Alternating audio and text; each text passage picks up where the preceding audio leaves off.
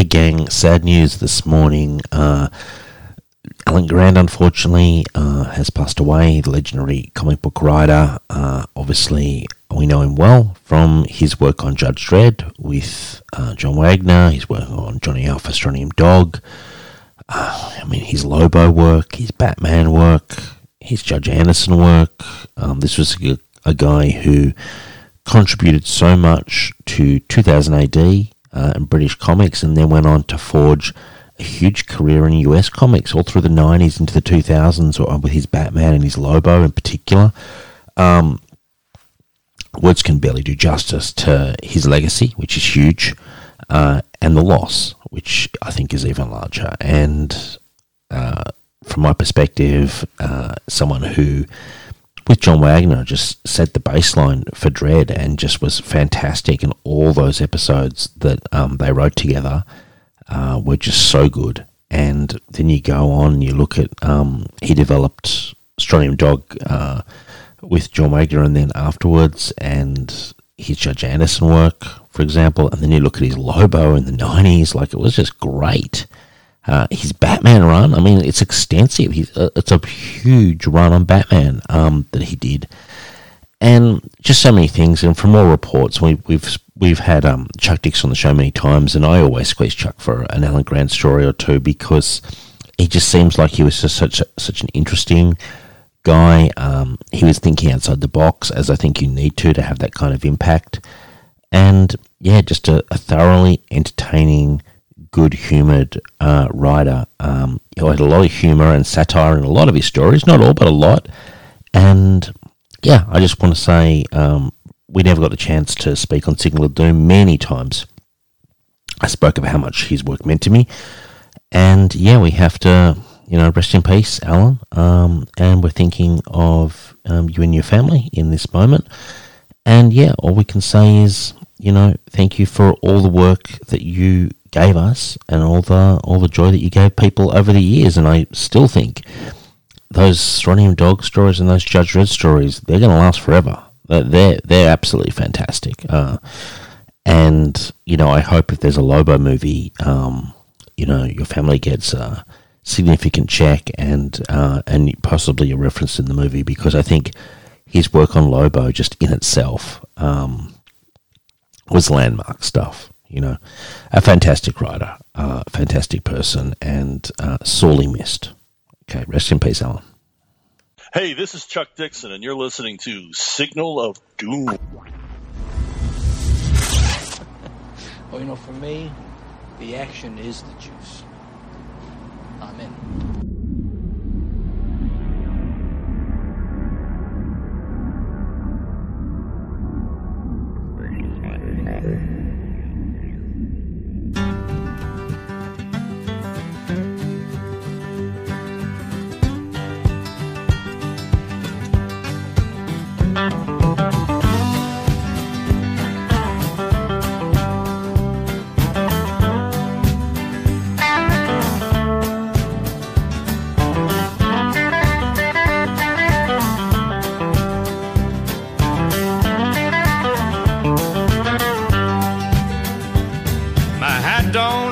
The same nail too long.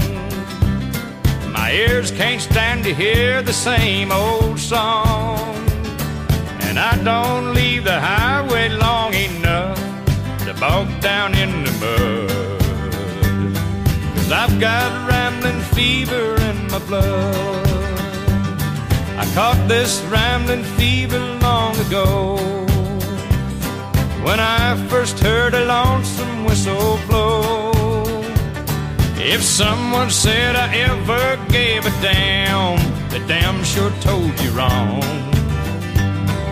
I've had rambling fever all along.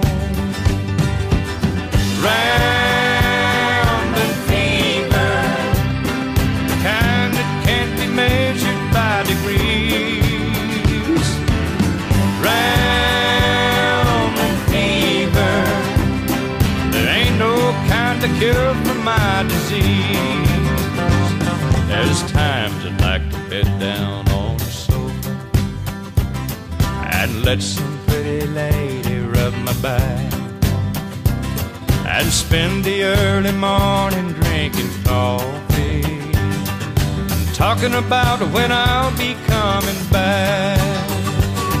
'Cause I don't let no woman tie me down, and I'll never get too old to get around. I want to die along the highway and rot away like some old highline pole. Restless rambling fever in my soul. Rambling fever, kind that can't be measured by degrees. Rambling fever, there ain't no kind of cure for my disease. Yeah.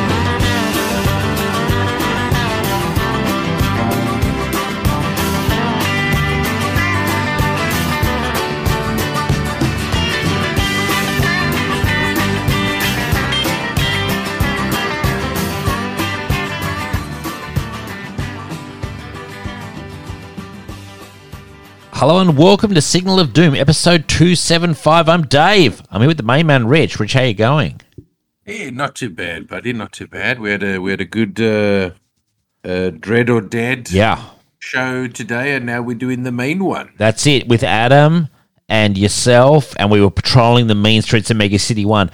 And can I say, I still think, for a judge, you're a little soft on crime, Rich. I think you need to take it up a notch, my friend. I never claimed to be a judge. I am a judge. Oh my God, I'm one of the most eager judges in history. If anything, I need to be reined in a little bit. You know what I mean? Because I see the crimes happening. I want to rush in there with the batons. I'd probably say more than a little bit. So that is true, listeners. If you're tuning in to Signal of Doom, check out Dread or Dead. That episode will be coming out at the same time as this, so they'll both be there in the new feed. We did Judge Dredd Cry of the Wolf, I think it's called, or Cry of the Werewolf, and also the IDW Deviations sort of what if from that storyline, and that was a lot of fun. But, Rich, it feels like longer than a week since we've spoken. What's been going on in your life since last week, Rich? What have you been doing? Hits, killings? What's been going on? No, not much. Still watching some more of the X-Men animated. I'm up to season 3. Okay. Just got around to. I finally watched that New Mutants movie. I've heard it's terrible. It's a 5 out of 10. It's not okay. It's not terrible, but I mean, it's nothing. It's nothing great. Is it worse than Dark Phoenix, which I really thought was poor? No. Mm-hmm. Okay. It's definitely better than that. Okay, because that was the pits. I thought, No, look, this is just kind of like it's kind of like a bit of a horror movie, but they just using the New Mutants, right, as sort of stand-in for your, the kids, the teenagers. Yeah, okay, interesting. It works, but I mean, it's a 5 out of 10. Like it's just that, like, hey, you know what? It was. Yeah, it is what it is. It's not awful. Like it's not. Okay. It's not Dark Phoenix, Mobius. All right, that makes me want to actually watch it then. If that's the case, that would actually give it a look. Why not? And you're a new. I'm assuming you were a New Mutants reader back in the time, were you? Or are you familiar with it? No. Because you know what I remember? I actually remember at the time, and I never picked up an issue, but that Bill Sienkiewicz did really trippy art for it, because I remember it being that book that I could never really understand, if you know what I mean. Like, it seemed it was just out of my frame of reference as a young guy picking up my comics. I was always like, wow, this seems really weird, and kind of more mature in sort of like the, almost too old for me kind of thing, Yeah, I never got into the New Mutants. Okay, well, yeah, me either. Never resonated with. Fair enough. But yeah, okay, so worth checking out though, just on a lazy night, maybe cut a solo album. Yeah. Fair enough. Even Lockheed makes an appearance. Good. Does Kitty Pryde? No. Really? No Kitty Pryde, but Lockheed. That's weird. Yeah, well, because obviously Illyana's magic.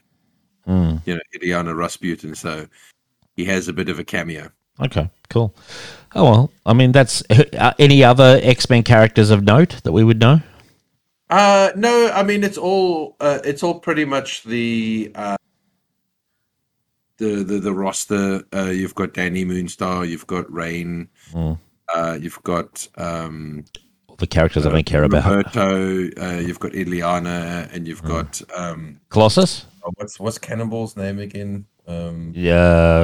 Danny or something, or Sam Guthrie, I think it was. Sam, yeah, that's him. Yeah. Apparently, he's played by one of the Stranger Things kids, Sam Guthrie. Any Colossus mentions with no mentions. No mentions of a brother at all.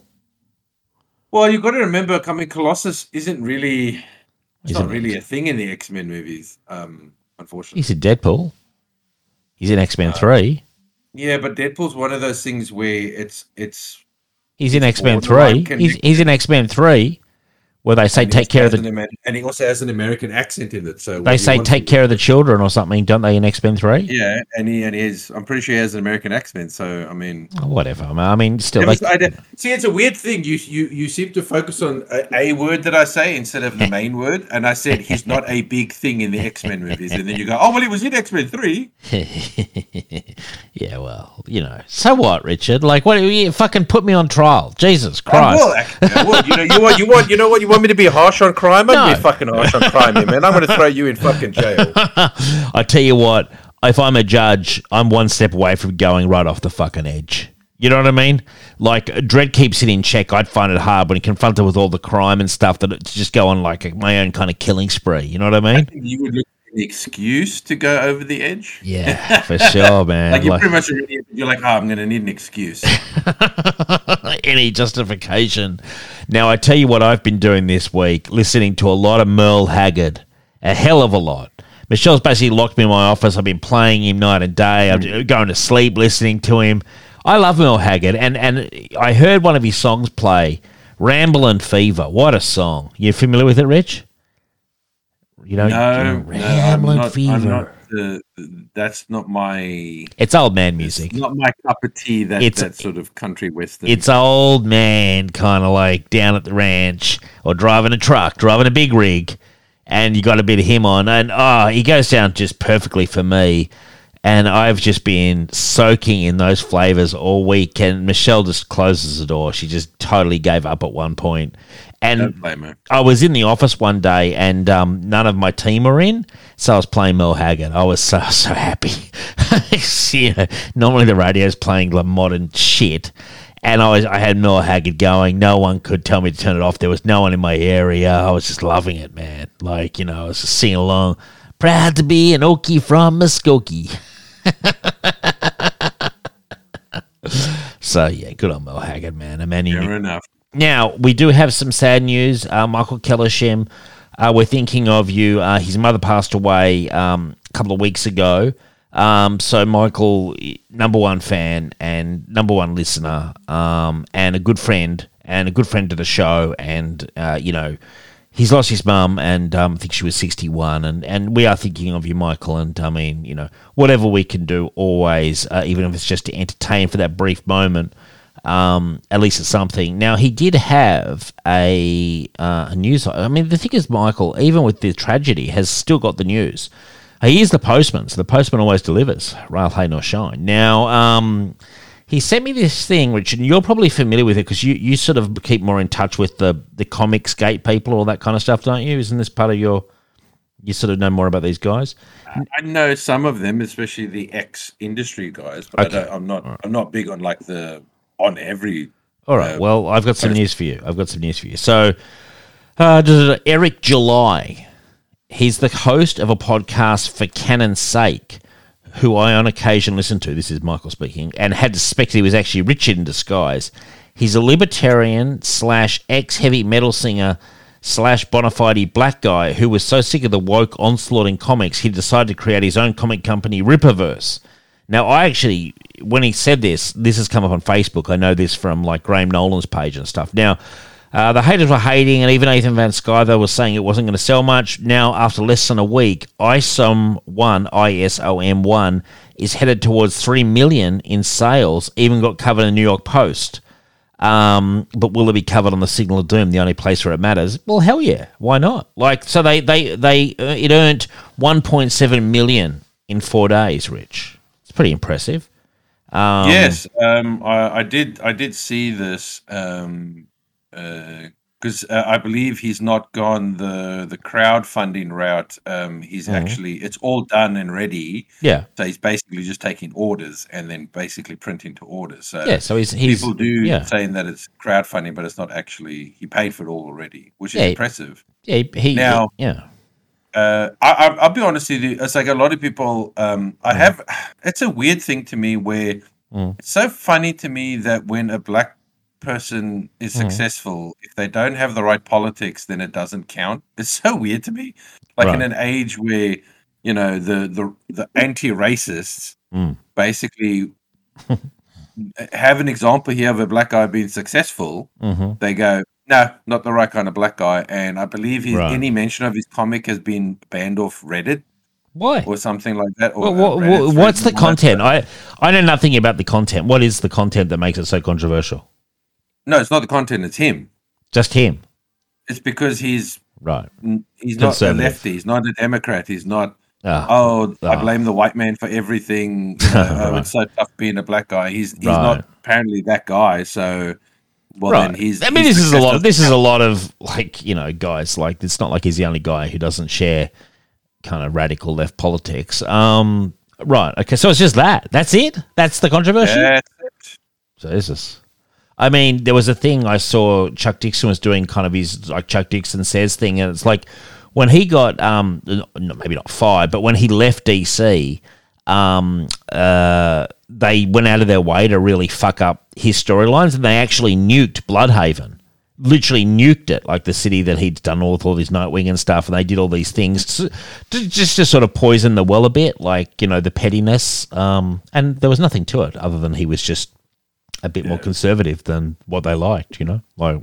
Well, it's interesting because there's even some people who are like, oh, well, that's the amount of money. That's not about units. But I did the math, and let's say he hits $3 million, right? Still and let's impressive. say it's pretty expensive. Let's say it's is this just for one issue? Is this for one issue? What's he selling? I don't even know. It's not an issue. It's like a graphic novel. Well, it is an issue, but I think it's like a 90-page. Right, so that's a graphic novel. Yeah. Okay. But I mean, let's say it's $50, right? Because obviously independent stuff can be, even if it's $50, that's about 60,000 Is he charging $50 for it? Really? Well, again, that's including postage and all that sort of stuff. Seems crazy. Anyway, so whatever he's charging, he's in revenue. He's picked up close to $4 million. Is that right? But what I'm saying, I've worked it out. It's probably only going to be about $30, but I'm just being overly cautious, and I'm saying, let's say it's costing everyone $50. Mm-hmm. That's about 60,000 units, which is better than like Miss Marvel or a lot of the low end. What I'm puzzled by is, okay, I get it. This guy's obviously got a YouTube fan base or something, but like, is that it? Like, he's just mobilized his fan base to buy it, basically. Like, that's successful. Oh, not just his fan base, because I mean, I would say there's going to be. I mean, I'm impressed. Other people, but he's not an industry professional. It's not like he's money on advertising. Apparently, it's not like Mike Barron or Chuck Dixon and all these other guys, Ethan Van Sciver, who've got like a lot of industry cred, and so when they went independent, like they've sort of got a track record. This guy doesn't have that, but he's obviously got a very successful social media platform wherever he's based. I believe he's also a musician, so he's probably got. Right, he's got okay. He's not like some unknown guy. I believe he's he's had one band, and then his new band is called Backwards. If I believe, not a great name, not a great name. And can I say, Ripperverse isn't actually a great name either. Just my feedback, for him. Is Ripperverse the name of the universe, like Marvel Universe? It's called Ripperverse. Is that right? Well, I think it's got to do with his. So his name, his rapper name, or his it's like Ripper something. Young Ripper. Well, that makes sense. Yeah, okay, that makes sense. By calling it the Ripperverse, I guess he's. What is this guy? I thought he was heavy metal. What, he's now rapping as well? Jesus, is there anything this guy doesn't do? He's a rapper, and he's a rapper that he did hip hop, and then he kind of moved more into the metal scene. Uh-huh. So he does still do a bit of rapping on the albums, but it's mostly him just like singing as well. So Jesus. Well, I mean, good luck to him. I mean, it's not my kind of cup of tea, But as far as I'm concerned, whenever someone succeeds doing something like this, I just say good luck to them. Like, fuck it. Like, why not? Like, the guy shot for the fucking moon and he's hit it. Mate, I wish him all the success. Me too. Because like, why not? The more success he has, the more people he can hire. That's right. The more people he can hire, the more we don't have to worry about, DC and Marvel won't hire the great writers and artists. Oh, totally. Totally. Another company do. Yeah, totally. I wish him nothing but success. So that's good news, and thank you for that. Now, speaking of independent comics, Mike Barron's Thin Blue Line comic has shipped. We will do it next week, just in Weekly Comics. It's a graphic novel, Rich. I'll send you a copy, and it's basically, it was maybe not inspired by it, but kind of like coming out of the riots in Chaz City and the anti-police riots and all that stuff. And it's the story of two policemen who are fighting against the rioters and stuff. And I believe the artist, Mike obviously writes it, and the artist is a cop, actually. And it looks pretty good. And so I backed it on Kickstarter, and I got my copy like last night. So Thin Blue Line, check it out. Mike Barron, two-time Eisner Award winner. He wrote plenty of Punisher. He wrote Star Wars. He's written plenty of stuff that make people stand up and pay attention. And Nexus as well. Badger. Plenty of hits. And yeah, this Thin Blue Line thing, I'm looking so forward to reading it, man. I'm just ready for this shit, And I was talking to Mike, and I said, well, we'll do it on the show next week. He mentioned his new campaign is going to be called Private American. It's kind of a covert black ops sort of scenario going on. It's not out yet in terms of like I'll read out the description which he sent me last night. It's not it's not available as Kickstartering yet, but it will be coming, and I'll definitely promote it on the show when it comes out. But this Thin Blue Line, Rich, this is kind of where it's at, if you know what I mean, Rich. Like, how many times have I said to you, with these writers, the only language they understand is you've got to crush them. And you've got to go hard against them, and you've got to use riot foam, you've got to use shotguns, etc. Now, Private American, America's southern border has become a war zone, overrun with lawless coyotes flowing across the Rio Grande, bringing in weapons, smuggling illegal drugs, and trafficking sex slaves. Border Patrol agents are overwhelmed and powerless, and the US government won't help. In fact, they seem to be encouraging it. One man is taking matters into his own hands. Private American. So that's Mike's next campaign, and it looks like brilliant artwork as well. So I am ready to fucking roll. Doesn't this sound like my cup of tea, Rich? Definitely does. It makes it. It also sounds like it make for a very interesting show as well. Yeah, I totally agree. Yeah, well, Mike is honestly he. I don't know if he's underrated, but he's just not quite given the spotlight that he deserves. He really is a good writer with so many good concepts and has the track record to back it up. And well, Dave, to be fair, really, the industry really now only cares about legends when they're dead. Sure. Yeah. Yeah, well, fuck that. I'm more than happy to celebrate them while they're alive. They don't need to be in the ground before I promote them. If I believe in it, and Mike's work has given me a lot of pleasure over the years. He's a lovely guy as well, may I also mention. Super nice guy, super funny as well. Real sense of humor on Mike Barron, and yeah, he just writes good stuff. And I'm really looking forward to the Thin Blue Line. I was pestering Mike, where's the digital books? And he's like, oh, Jesus Christ, Dave, here it is. Yeah, but no, it's going to be a lot of fun. Now, turning to some news, Richard, San Diego Comic-Con is this weekend, I believe. Now, Henry Cavill's Superman return is reportedly going to be announced during the star's appearance at the San Diego Comic-Con as part of the Warner Brothers and DC Films Hall H panel. Blah, blah, blah. We all know he played Clark Kent, blah, blah, blah. If you don't know that, you're listening to the wrong show. Now, Richard, do you think there's obviously been a lot of viewers loving Henry Cavill's Superman? The studio controlling it, Warner's, have definitely been a bit ambiguous in how they're going to treat it. He hasn't been cited as Superman since Justice League. Do you think by the end of this weekend we'll have an announcement of a new Superman movie or something like that with Henry Cavill starring? I'm sure there'll be some announcement. It won't mean anything, but there'll be an announcement. What do you mean by that? They still don't know what the fuck they do. Oh, I think if they're bothering to announce Henry Cavill as a Superman movie, it'll happen. I'll happily put a lunch on that. Happily. If they announce it, it will be happening. I think that they will have learnt their lesson. They'll just say, all you have to say is Superman movie coming in 2024. That's it. You know? My dad will be coming in 2024. Why not? It gives them a whole year to do it. No, I reckon it'll be 2025 earliest. But are you thinking it's going to happen, or are you thinking this is just a fantasy playing out in our minds? I don't know. Honestly, I don't even know if Warner Brothers knows what they want or what they're doing, honestly. Wow. Cynicism, Rich. You're becoming like me. Cynicism. Really, they've really fucked the DC unit, like, you know. Yeah, they have screwed around a lot.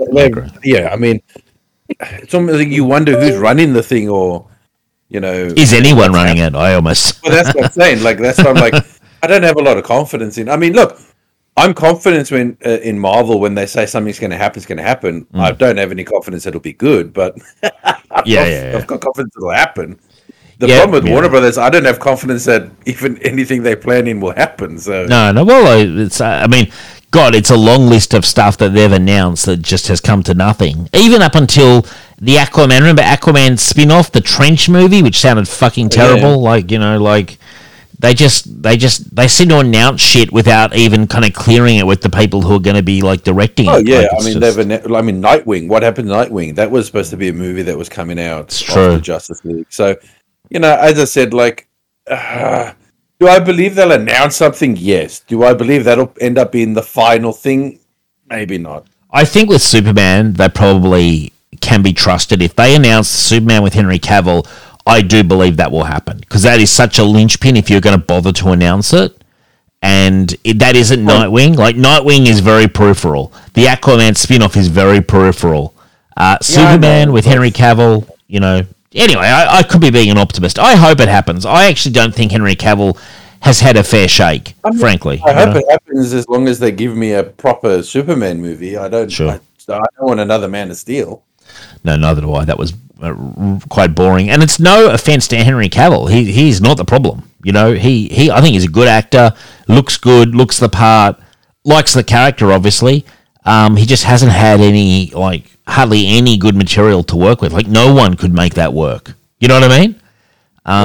Look, I'll be honest with you. I like Henry Cavill. I've enjoyed movies he's been in.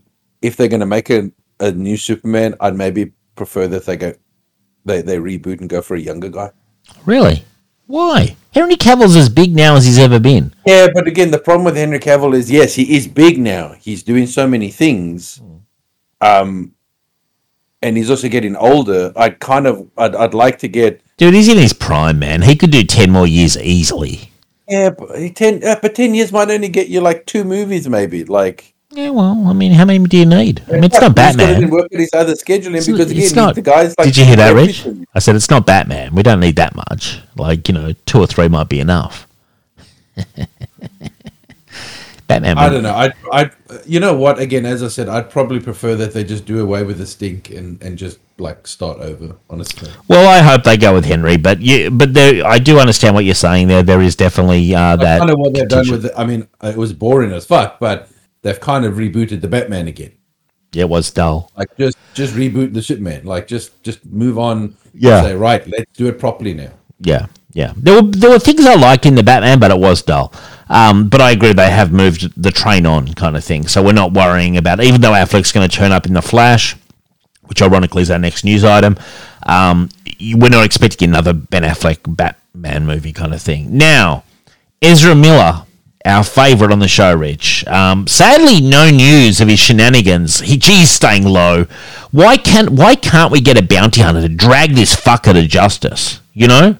What have they put a warrant out for him? Well, why not? Like, we know that this guy's committing crimes, brandishing weapons at children, etc.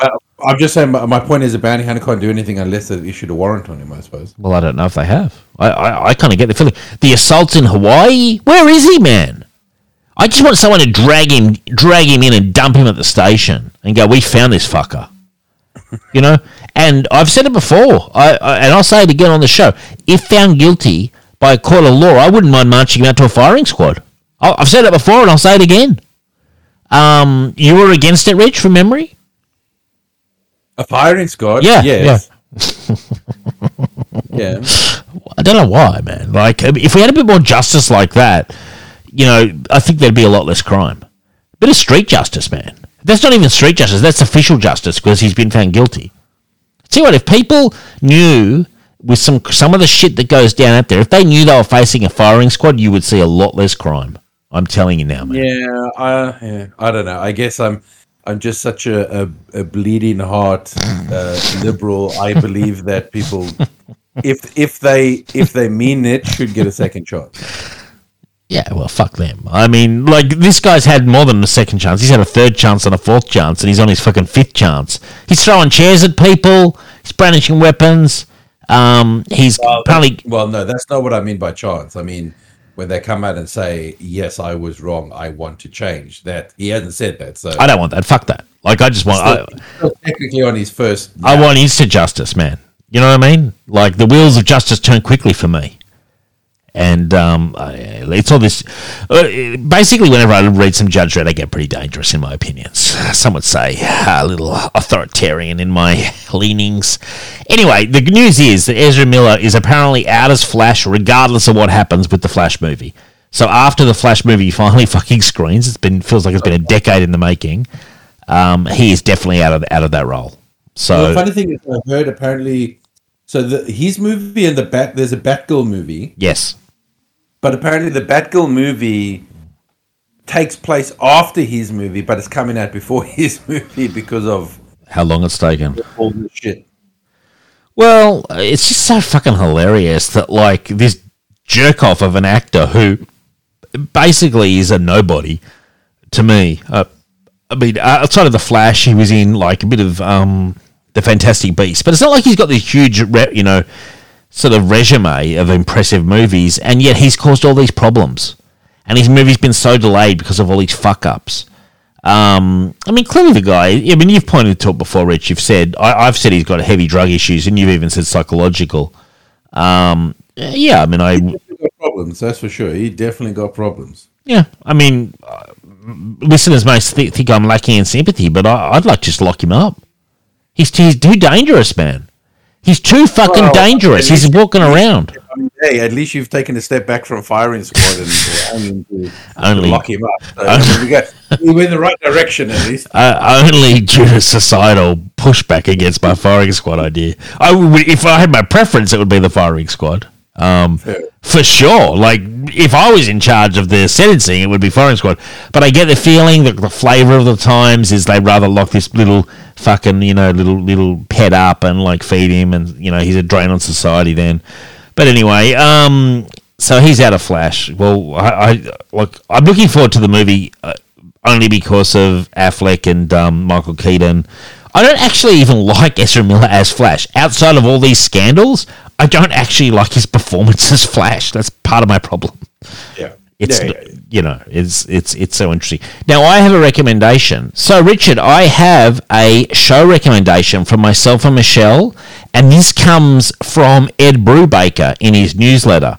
It's called Lazarus Project. It's a UK show, kind of an action time travel thriller, I guess is the best way to describe it. I'll give you the basic pitch because the pitch is a huge part of the show. So basically, it's set now, okay, and this guy is watching on the... it's kind of like COVID, if COVID went totally unchecked and became kind of like killing everyone, okay? So he's going through... He's in a relationship with this girl. He's an app developer. And then basically what happens is his app gets greenlit, and he's making lots of money and stuff, blah blah blah.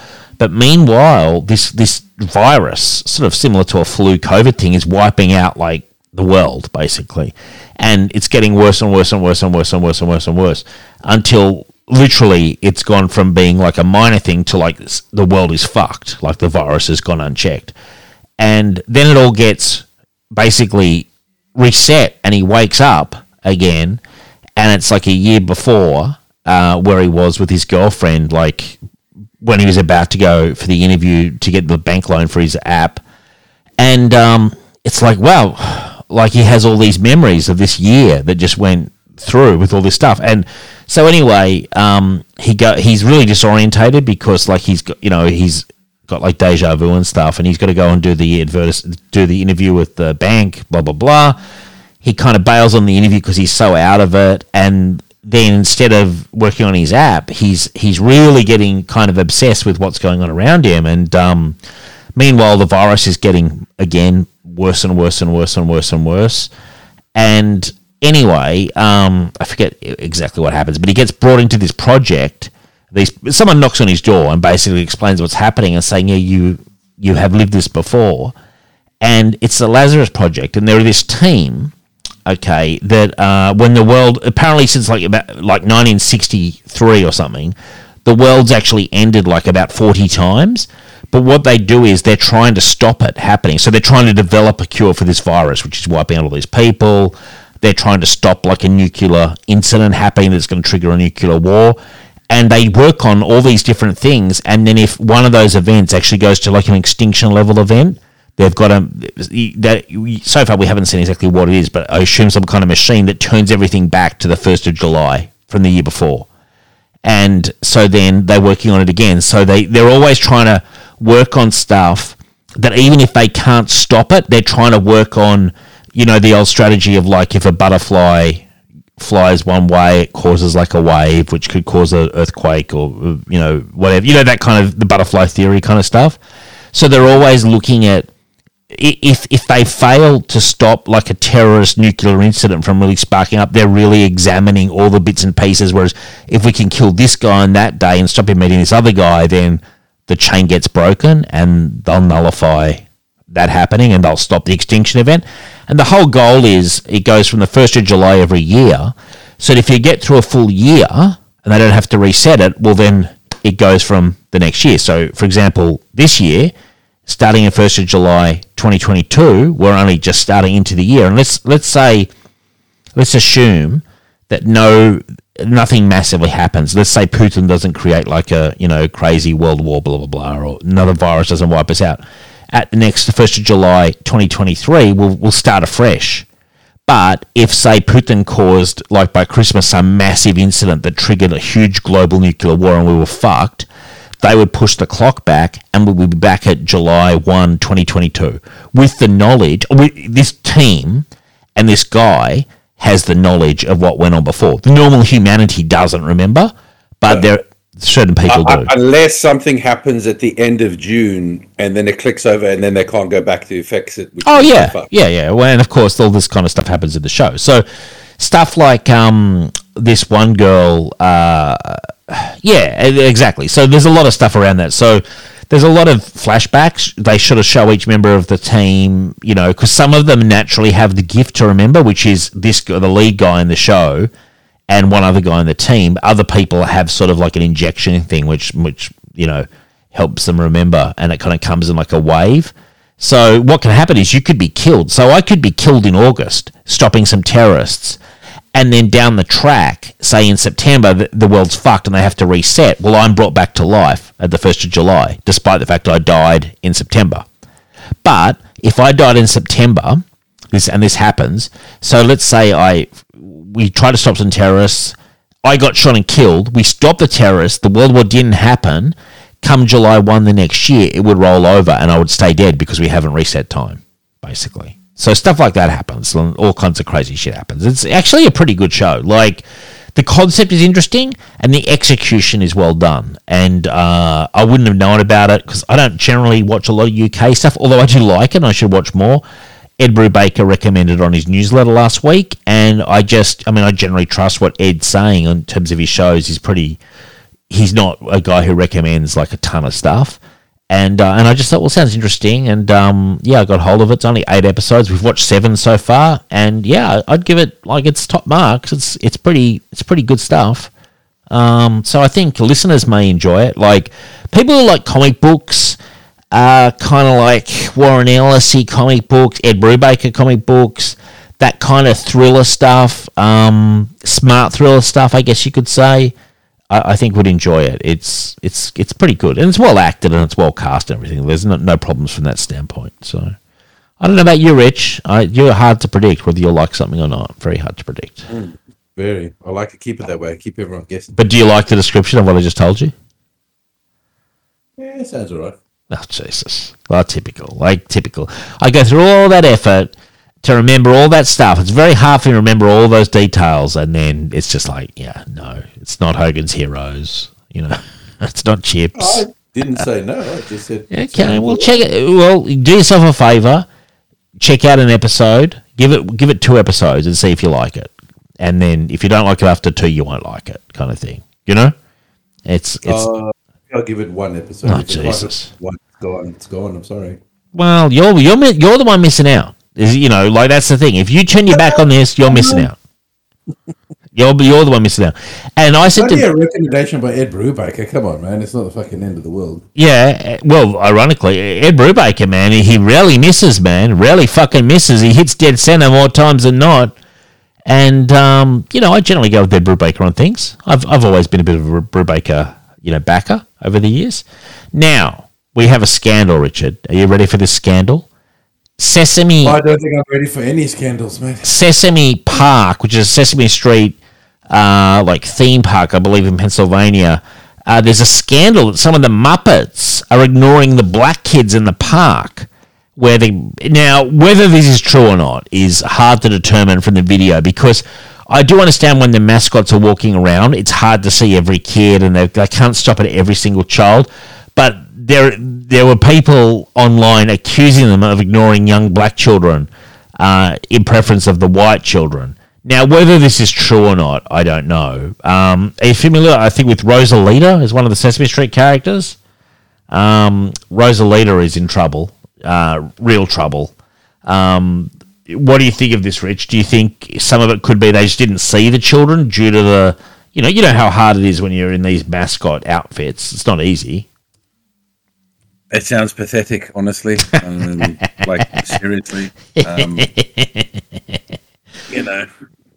I mean, if you want to accuse one person of being racist, I mean, good luck to you. But you're trying to say that every single fucking person that controls a Muppet in that fucking park is racist and ignores black people. It's like, okay, sure, I believe. I mean, let's look at Rosalita. Rosalita is a turquoise bilingual monster who first appeared on Sesame Street in 1991.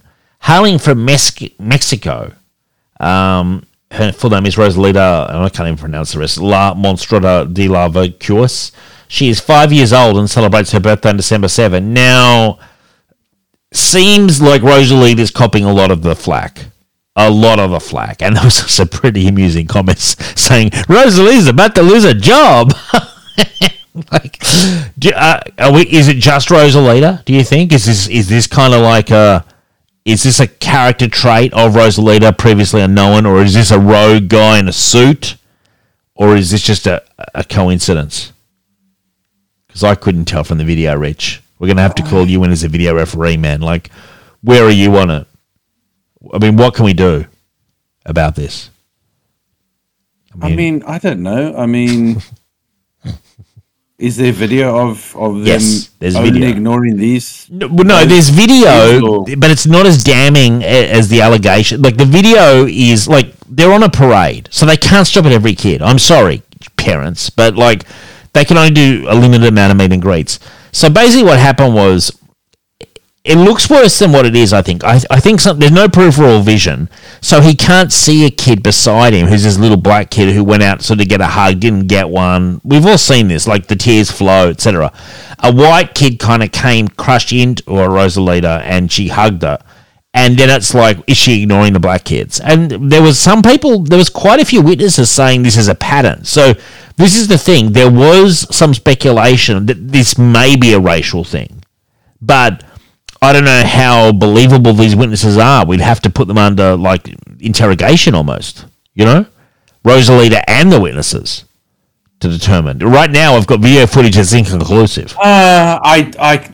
It's very doubtful. I mean, the issue that I have with a story like this, unless this is this person's very first day on the job, yeah, and they've never interacted with any kid, and they've decided, right, I'm going to ignore all black kids. There's no ways that the person in that costume doing that job would not have been pulled on this before if they were a long-time employee. Yeah. Well, there was allegations. There was allegations. You tell me a brand new person in that suit, it's their first day on the job and they're racist and they're ignoring black kids. Okay, maybe I can see that. But if this is a person who's been doing this job for a while, then maybe it's just they didn't see them. You know what I mean? They're in a suit. You can barely see out the eyes. Maybe something else got their attention that they were looking at in front of them. They're also on a schedule. They're in a parade. They're in a parade. But here's my philosophy. I always attribute things to sort of like ignorance and stupidity than like malice. Really? Right? Really? Like, because the chances of it being... What about a murderer? Malice, what about a murderer? A murderer's doing it out of malice. Like a serial killer. But not all murders are out of malice either, Dave. What about a serial killer? Like, you know, someone could kill someone, not murder them. They could kill someone. It doesn't mean it's an act of malice. Sure. But I'm saying...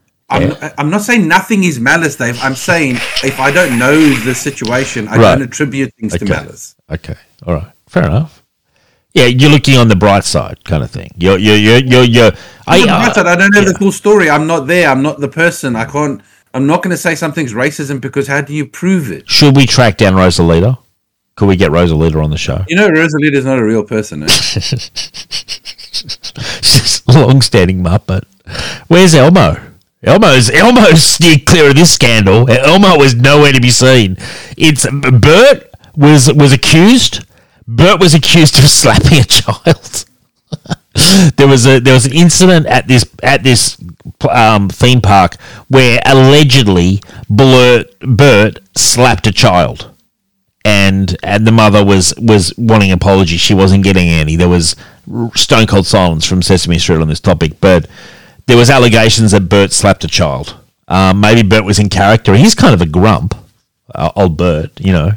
If I'm remembering my Sesame Street, remember Bert, man? He was always like the grumpy one, highly strung. I don't know. I don't think. You know. I don't know. I don't attribute things to stuff you can't prove. Well, if Bert has slapped a child, what do you say to that? If you saw it happen, are you like that's just Bert play acting, like it's a gentle slap, or what if it was a bit harder? Where are you on it now? I don't know. I mean, again, I'd have to try and find out.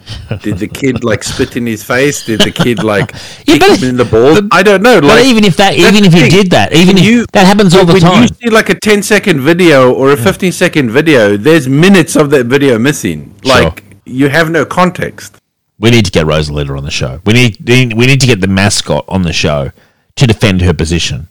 I'm going to reach out to the theme park and say, would you like to have a statement? We're getting questions being raised in Sydney, Australia about this now. You know, I take my Muppet stuff very seriously. I'd love to get them on the show, man. Like, could you do it? I'd be like, could you do it in character as Rosalita, the denial? Do you think they'd do it? No, I love black kids. Now, if they're clever, basically, I'm telling the mascots, if you see a black child, bend over backwards for them now. Like, do huge hugs, you know, get a lot of interracial kind of like pictures and stuff.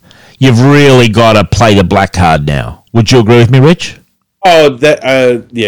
Everyone plays, again, everyone plays the sexism, the racism card, the anything card. While you were talking there, I just watched the video. 10-second video. Damning or not? And no, you can clearly see that they're talking to someone taller than the kids behind them, say no, and then walk away. I don't think she actually saw the kids. Right. Yeah. I think someone was either yelling something, and you can see her saying no to someone behind the kids. Yeah. And then she goes no, and then she walks away. I don't know. Maybe someone was yelling something at her or asking. Yeah.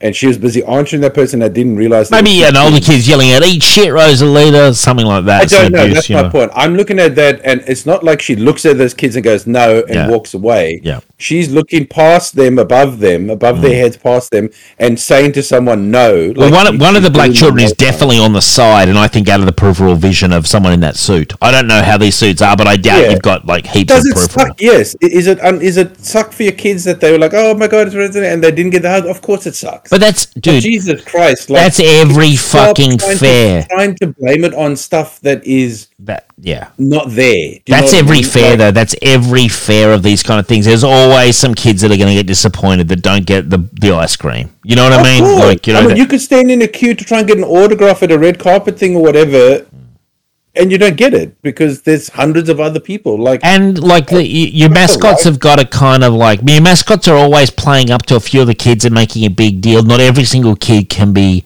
in on the joke. It's just the way it works. You got people screaming at them. You got kids screaming at them. You got music going on. They're in this big fucking suit. Like, I'm sorry, cut the person some slack and just say, it sucks. My kids were very disappointed. I'm sure it was nothing more than a misunderstanding. I'm sure they did. You know what I mean? Like, why do we automatically go to oh my god, that person didn't, ignored my kids? They're the worst fucking person. Well, and they played the race. They played the race card. They played the race card. So, Richard, Sesame Street apologist, you're batting for the defense. Oh, so am I. I'm just saying it's definitely not as damning as what people are making it out. It's not clear cut fucking, oh my god, pure racism caught on tape. Question for you, Rosalita. Will she be on Sesame Street next week, or is she going to get cancelled?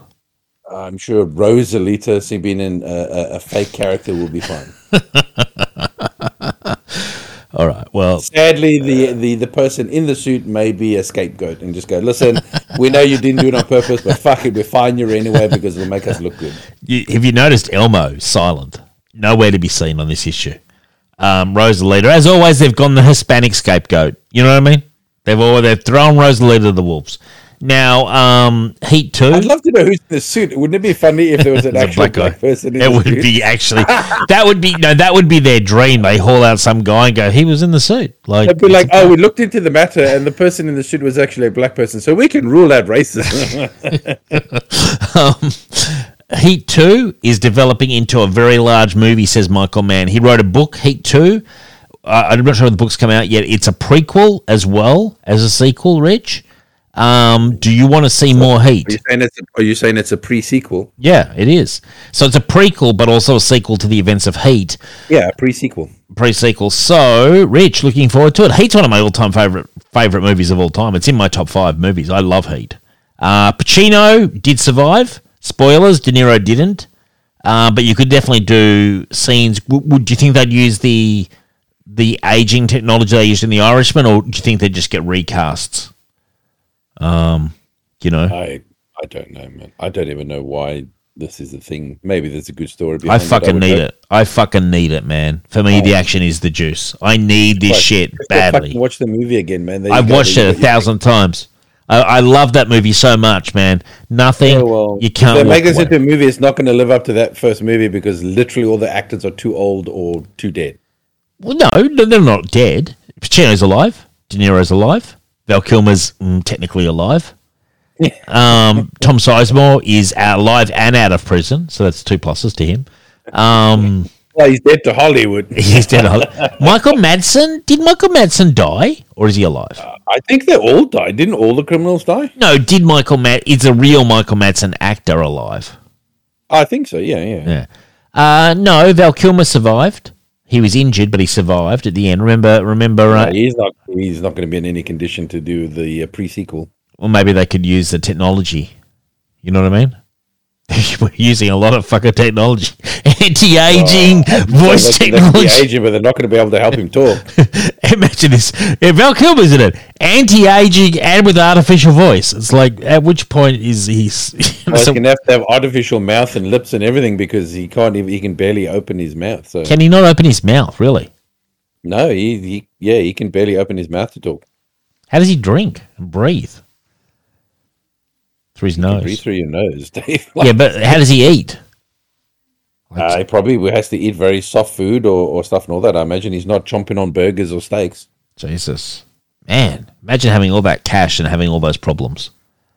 You know? Yeah, I'm surprised he couldn't. Be thankful that you've got that cash if you're dealing with all those problems. That's true. Very good point, Rich. Very good point, Richard. Sometimes you hit it on the money, man. Sometimes you hit it on the fucking cash. You won the fucking cash this week with that comment because you could have those problems and not the cash.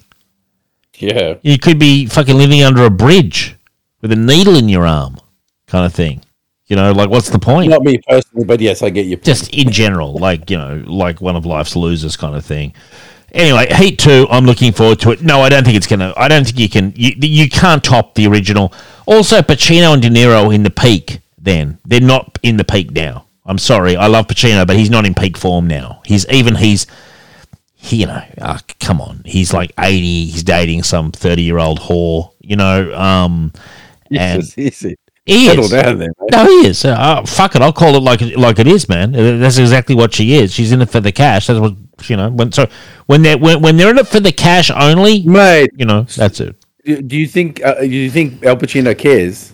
No, I don't think he cares at all. Do you think that he's tricked himself into saying, well, she's definitely in for my looks? No, I don't think he cares, but look, I'm making a value judgment. I can do it. It's my show. De Niro, still a good actor, but definitely not the actor he was in 95 when they did Heat. I don't know, man. Like, maybe with the technology, like they did in The Irishman, you could do some good prequel scenes. But maybe they'll just recast. Would you prefer they just recast? They're going to have to recast. Like they're going to have. Why? To. That's going to be the cheapest. That's going to be the cheapest route. It would be the cheapest route. Just get a young guy, but then you're doing a Pacino impersonation. You know who? No, you're not going to. You have to make it your own. You're not going to be able to do it. I'm on the downside of a bad marriage. My third. Keeps me on the edge where I gotta be. I love that movie so much. It's so classic. It's a tough one to top even in terms of script because it's got a killer script with killer scenes. Yeah, Heat 2. Do you think it'll ever come to cinemas, or is this going to be a fantasy of Michael Mann, like a cocaine fantasy? Oh, I don't know. Who knows? Honestly. Yeah. Well, you know, Rich, we're paying you the big dollars. We expect a bit more than just who knows. That's not really going to do the job. I don't know. I mean, there's so many different factors in it now. Like, you know, you've got critics who hate anything that is like got lots of guns in it. He gives a fuck about them. I couldn't care less. No, I'm giving you one aspect of it. Yeah. You've got streaming services that will want to do things on the cheap. If they do that. If you've got a studio, they're going to be like, yeah, but it's got no, you know, we're going to get none of the big names because of, you know. Some people were saying, Pacino was saying he wants the guy from June, Timothy Chalamet, or whatever his name is, to play him. Apparently, Pacino himself said that. Good for him. Good for him. Well, he is Al Pacino, man. He doesn't get to have a say, but good for him. Well, maybe he will if he's playing the older. But Pacino could play the older cop. Pacino went and saw the movie and he's like, oh my God, that kid's amazing. He's like me. I want to see him in the movie. Play me. Like, who gives a shit? Seriously. I care because it's Al Pacino. No, get this, Rich. I'm going to pitch this to you right now and get ready for this. If they decide the anti-aging technologies, you know, because Pacino's so old and feeble now, so they do Pacino, maybe not playing his current real age, but playing like late 60s as himself with makeup on, and then if they're doing, 20 years old, they could cast this young guy, this guy from June, kind of doing a bit of a Pacino impersonation. We don't know the book. It depends. Is the book like a sequel that takes place it's only a prequel. A year after the first book? I don't think the book's out, but I believe it's quite a long way back, the prequel kind of thing. And then there's a sequel portion as well. Yes, but my question was the sequel portion. You're assuming that 20 years later, that could just be 5 years. Yeah, I've got no idea. Well, if it's 5 years, they're in trouble because Pacino looks a hell of a lot older than he looks in Heat. Exactly right. You know, I don't know. It's interesting. But apparently Michael Mann, who's on a huge career renaissance with things like Tokyo Vice and stuff, is really talking it up. And it could happen. Sometimes you've got to speak things into existence. Well, yeah, that's it. Now, a new Justice League report is a bad look for Zack Snyder. An investigation from Rolling Stone has found Zack Snyder to be far more culpable in the Justice League Snyder Cut harassment than previously believed.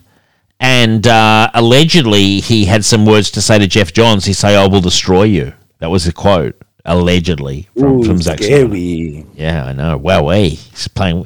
But what was the big scandal with Geoff Johns? It wasn't that much of a scandal. It was like, it never seemed to be. There was a lot of like hushed tones, but it was like, oh, that's right. They were trying to allege that some chick he'd spoken to on the internet, and there was some racial component as well, I believe. But it all stemmed from Ray Fisher saying that Geoff Johns was racist. I forgot that it was Ray Fisher. Yeah, but they never really pinned him on anything. While most of them all complained about Joss Whedon, only Ray Fisher complained about Geoff Johns. Now that said, though, they never really pinned him on anything. Like, you know, they never really did the full gotcha on Geoff Johns. They tried to. They definitely alleged a lot of things, but I never got the sense that they didn't get the actual text messages or whatever it was that they were going on about. So, what do you think about this, Rich? Zack Snyder does seem to be a bit of a loose cannon. Certainly a man with nothing to lose, it felt like, when he was dealing with Warner's. What do you say? I don't know. What am I supposed to say? What are they accusing him of?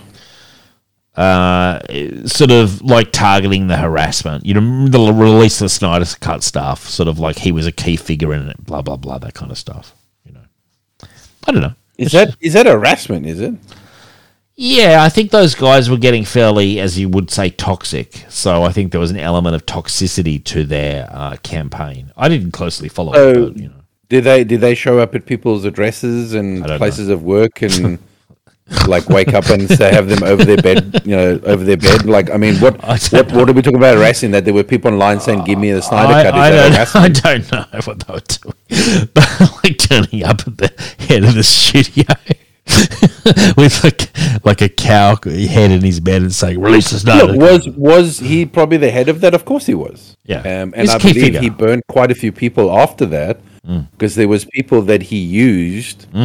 To help push the Snyder Cut, and once the Snyder Cut came out, he was just like, "Oh no, those people are right-wing trolls. The racist people. I'm not with them. Yeah. They the bad crowd." And I remember that upset quite a lot of people who have a social. Oh right, yeah, I got you. So he kind of used them for their sort of like yeah. So, but I mean, I wouldn't count as much as I wish it never happened. Like I could have done without the Zack Snyder Cut, honestly. I wouldn't classify it as harassment.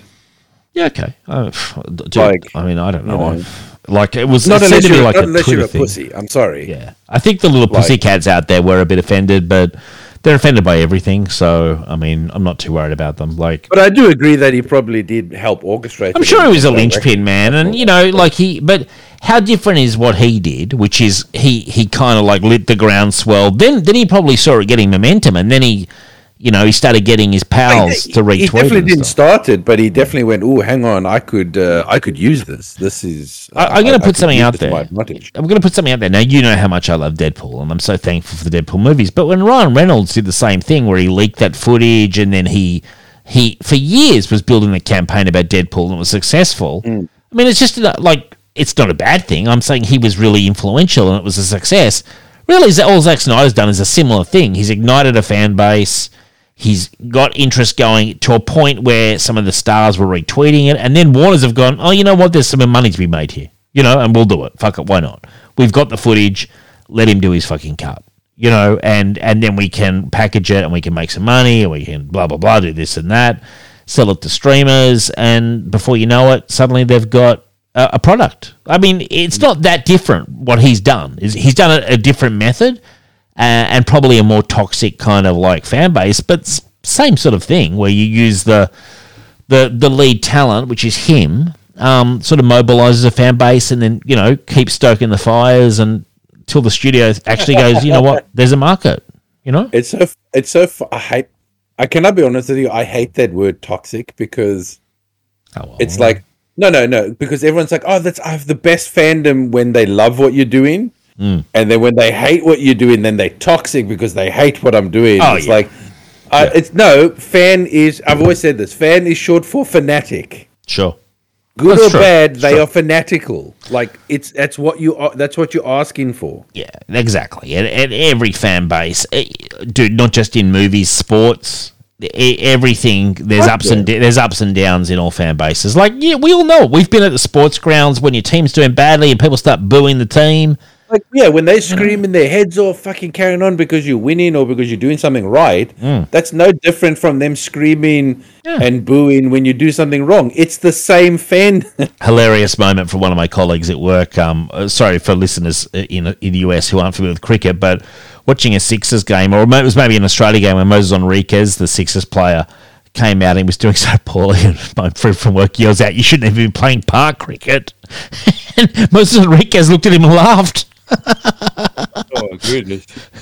Like, you know what I'm saying. Like, every bit of fan like that. That's not toxic. That's funny, but we've all been there where you're abusing the team. You know, because you love the team, but when you see the players playing so poorly, sometimes the other side of the fan comes out and they start heckling them. And as far as I'm concerned, too fucking bad for these highly paid players. You know, I don't shed any tears. Fans are fanatical. And that's good and bad. But stop trying to... I'm getting sick and tired of people like, oh my God, when they hate it, they're toxic and they're the worst people in the world. And it's okay, so you only want the one-way traffic. You just want... Oh, fuck them for that. And that's the corporates as well. Like, like Snyder did. They milk the fan base for all they can fucking milk it for. Like Disney with Star Wars, they'll milk you from birth to death if they can. You know what I mean? Like, they just, please give us more money, give us more money, give us more. And the second they get pushback on their shitty fucking movies, oh, it's such a toxic fan base. Oh my God, directors are so precious. Oh my God. You know what I absolutely love about that? It's like, I love how the fans disappear. So like, when Star Wars, let's just use Star Wars as an example, right? When Star Wars does something right and everyone loves it, they just go, oh my God, we got the best fans. The fans love it, right? Yeah. And as soon as the Star Wars does something and people hate it, right? Then they go, oh, these are not the true fans. These are the toxic fans. These are the racist fans. And I'm like, okay, then what happened to all the fans that you had in the previous show? Yeah, I know. Where did they go? Why are they not here giving you a huge great bunch of them are the same people in the last show? Yeah, exactly. Did they just disappear? Yeah. It's your fans, and they will be fanatical when they love something, and they will be fanatical when they hate something in their hate. You gotta just live with it. You can't keep pointing and saying, no, now they're racist. Now they're not our fans. It doesn't work like that. I saw Simon Pegg the other day. I think today came out, and he stated that Star Wars had, in his opinion, the most toxic fan base in the world out of all the film franchises. And he says, I say that as a former toxic fan myself who's now kind of seen the light. Like, it's like, oh God, no, can I just vomit? Again, stop with the word toxic. But I'm also like, you took your fucking check and you changed your fucking tune. That's what happened to you, Simon Pegg. I do agree with him. Star Wars has the most fanatical supporters because it's such a huge property. Yeah. It's massive. It's huge. Yes, I agree with him. It has the most exuberant fans, fanatics, but they're not toxic, okay? Just because they hate something doesn't make you toxic. Yeah. I wish people would stop doing that. You're allowed to hate something. That's it, man. Well, you certainly hate lots of things, Rich, don't you? I don't think you're particularly toxic. No one's going to fucking tell me I'm toxic. I'd love it. I will. I think you're a bit toxic, but, you know. There's the man who's wants to impose the death penalty for littering.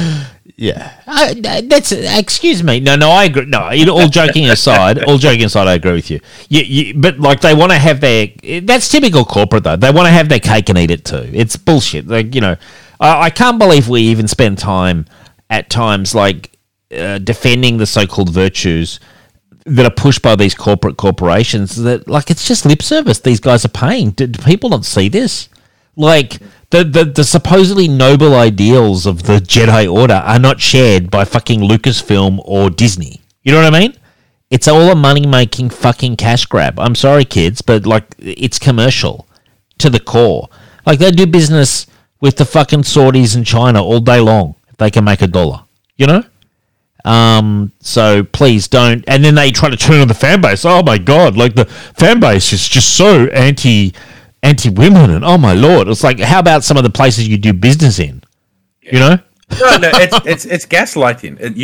The companies, what they do now is they actually gaslight the fans. Right? When if they do something right and everyone loves it, then oh my god, you're the best fans, you whatever, and then as soon as you do something and most of the fans don't like it, then you just go, oh, they're not the real fans, they're the toxic ones, they're the misogynists and the racists, and that's gaslighting your fans, man. That's saying you have to love our stuff, otherwise we're going to call you names and we're going to make people think that. I'm like, fuck them as well, because you're 100% right, Rich, and I don't know if you're like me, we've gone through so many incarnations of stuff and so many productions have been disappointing, of properties. Like, take, for example, I'll give you a good example, DMZ. Now, I read the DMZ comic actually with very low expectations, and it blew me away. And I was like, oh my God, this is such a good comic. I did not expect it to be so good. It's really good. Then the show came out, and I was excited for the show. It has to be one of the most boring, bad shows that I have seen.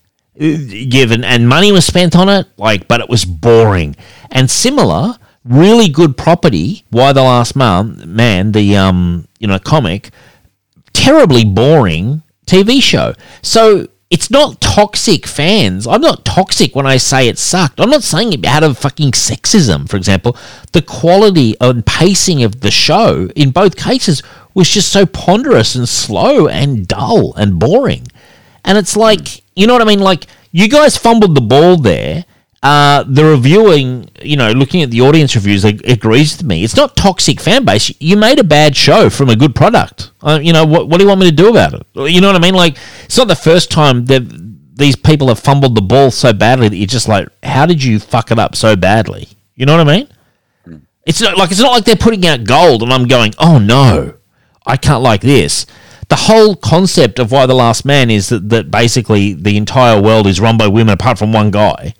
I read all 60 issues. It's one of my all-time favorite comic series. I love it. I'm sorry, but the execution of the show was just terrible. It was all over the shop. It was like The Stand. Like, another example. Great book. Killer story. I don't know how you could fuck it up. Well, I don't know how they fucked it up because they filmed it all out of order and made it so disjointed that if you hadn't read the fucking 800-page book, you'd be lost. You know what I'm trying to say? Like, these studios put out this stuff, people hate it, and a lot of the times they hate it because it's poorly edited, it's poorly structured, poorly written, etc. The list goes on. It's like, you spent money. I agree in all three of those cases. You spent a lot of money, but your execution was poor. But these days they'll use, as I said, they try and gaslight and insulate themselves by saying no, we didn't make a bad product. Yeah. Oh, you didn't like it because you're racist. Yeah. You didn't like it because you're sexist. You didn't like it because you're transphobic. Like, that's the annoying thing is, if you made a bad product, just say, shit, we really fucked it up. We made a bad product. Right. Yeah, just go back to the drawing board. But they gaslight the fans. They try and make the fans shameful for hating something that was inferior. Like, it's bizarre. Yeah. Well, I tell you something that the reviews have not been kind to the new Resident Evil show, which I am actually going to check out. It's on Netflix, Rich. I checked. I haven't. Have you seen it, Rich? It's got a 3.7 on I watched IMDb. The trailer. It is fucking. It looks so awful. Really, I'm so surprised. Like, why? I would have thought Resident Evil is one of these franchises, like I guess Halo was as well, and that wasn't received well. Yeah, but you see, this is the issue: is that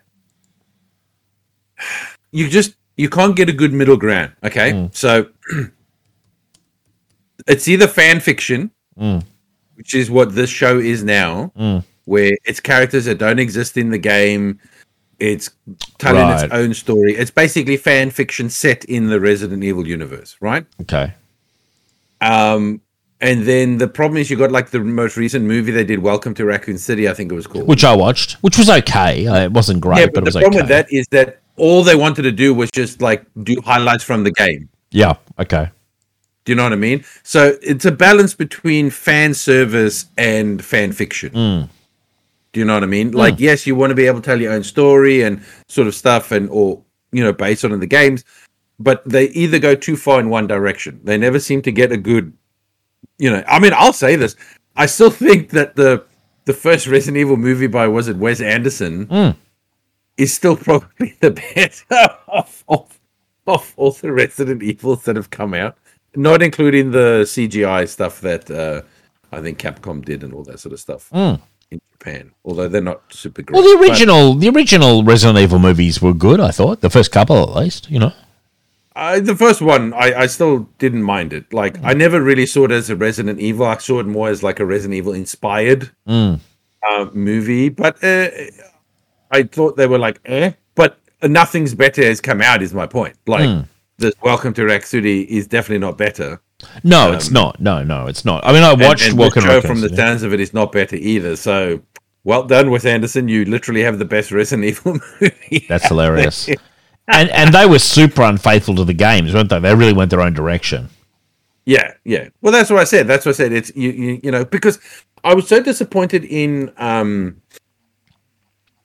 Welcome to Raccoon City, because I like the idea of telling Resident Evil 1 and 2 at the same time, right? Like, I think you having Claire come to Raccoon City to find her brother, but as she arrives, they've just gone to that mansion, and you basically have an A and B story that's kind of running parallel, but they never actually meet in the movie. You know what I mean? Like, I just feel like that was actually a very good idea. The problem is it was wasted in execution. You've ruined most of the characters.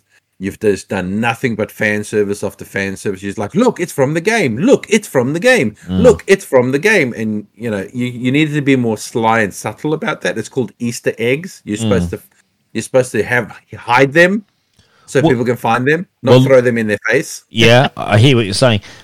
So basically, this Resident Evil has got a 3.8 on IMDb, 3.7. Halo, which was I thought hated, has a 7 out of 10. So there's a big difference between those two things. That tells me that this Resident Evil is really hated, because everyone was complaining about Halo, and it's got a much higher rating. Let's have a look at Metacritic and compare them, because I'm just saying both of them would be considered failures, wouldn't they? Well, put it this way: it has 51% on Rotten Tomatoes. It's got 51% with critics, right? Which is pretty low for critics. It is low. But it's got a 26% audience score. Yeah. I'm just typing. That's the most important one, is the audience score. Yeah. I only go to Rotten Tomatoes for the audience score. I couldn't give a fuck about critics. Yeah. Critic on Metacritic is a pretty good way of seeing. So on Metacritic, the TV show's got a 55. Which is actually higher than I expected it would have. The problem, the reason I hate critics, and I've always hated critics, is because critics are the people that 53. Said things like the John Carpenter's The Thing was one of the worst movies ever made. Well, they're idiots for saying that. Exactly, which is why if you had a system like the internet back in those days where you could see an audience score, that movie probably would have been like one of the best movies. Yeah. Now it's become a cult classic, and people realize, Jesus, those critics. But that's ever since I found that out years after watching that movie, and I found out that critics panned it as like this terrible movie. From that day I was like, I'm never trusting it. Oh, dude. Well, it's like in albums, like, you know, Rolling Stone used to be the arbiter of, you know, rock music taste, and they gave They gave Nevermind by Nirvana, like, classically gave it like 2.5 stars or something, and then of course in every fucking greatest, you know, albums of the 90s and the millennium, they always gave it like number 1 or 2 and stuff, and it's like flashback to what you actually did before it became a thing, you know.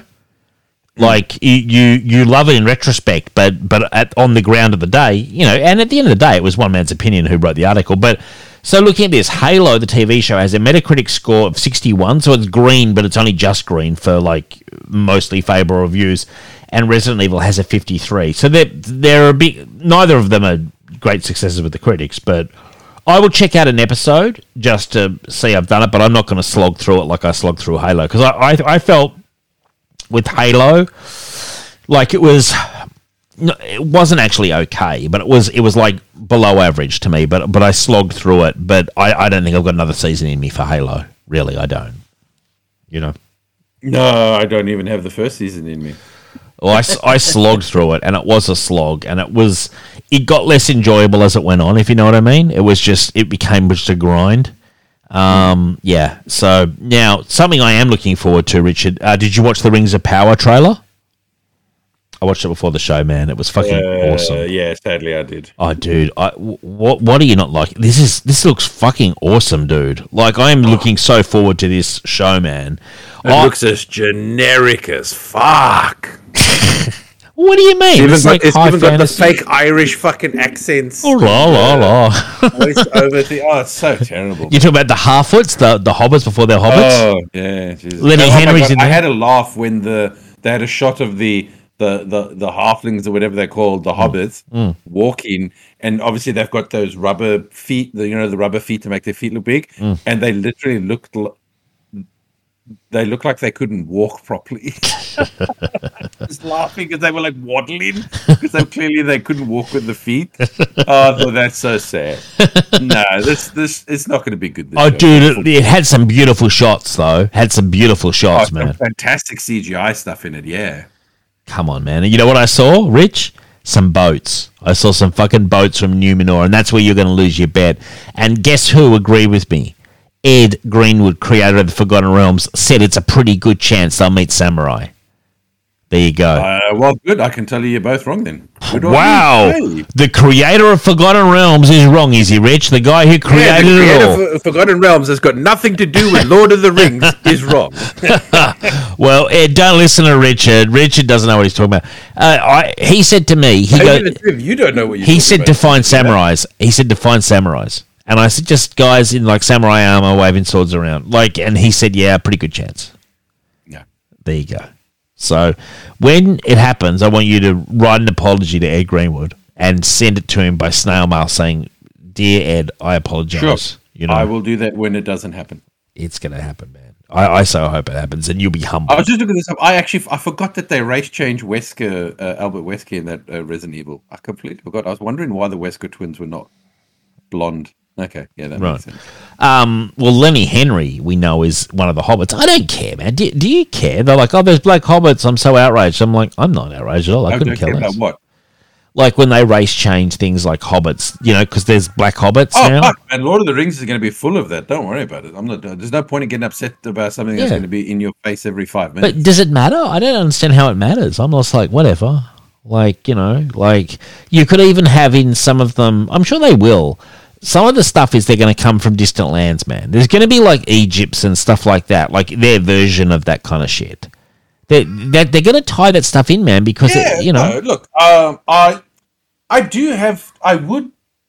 would usually have an issue with it, but this isn't real Lord of the Rings, so it doesn't really matter what. It's the second age. It's the second age, dude. This is all fan fiction. This is not based on his work, though.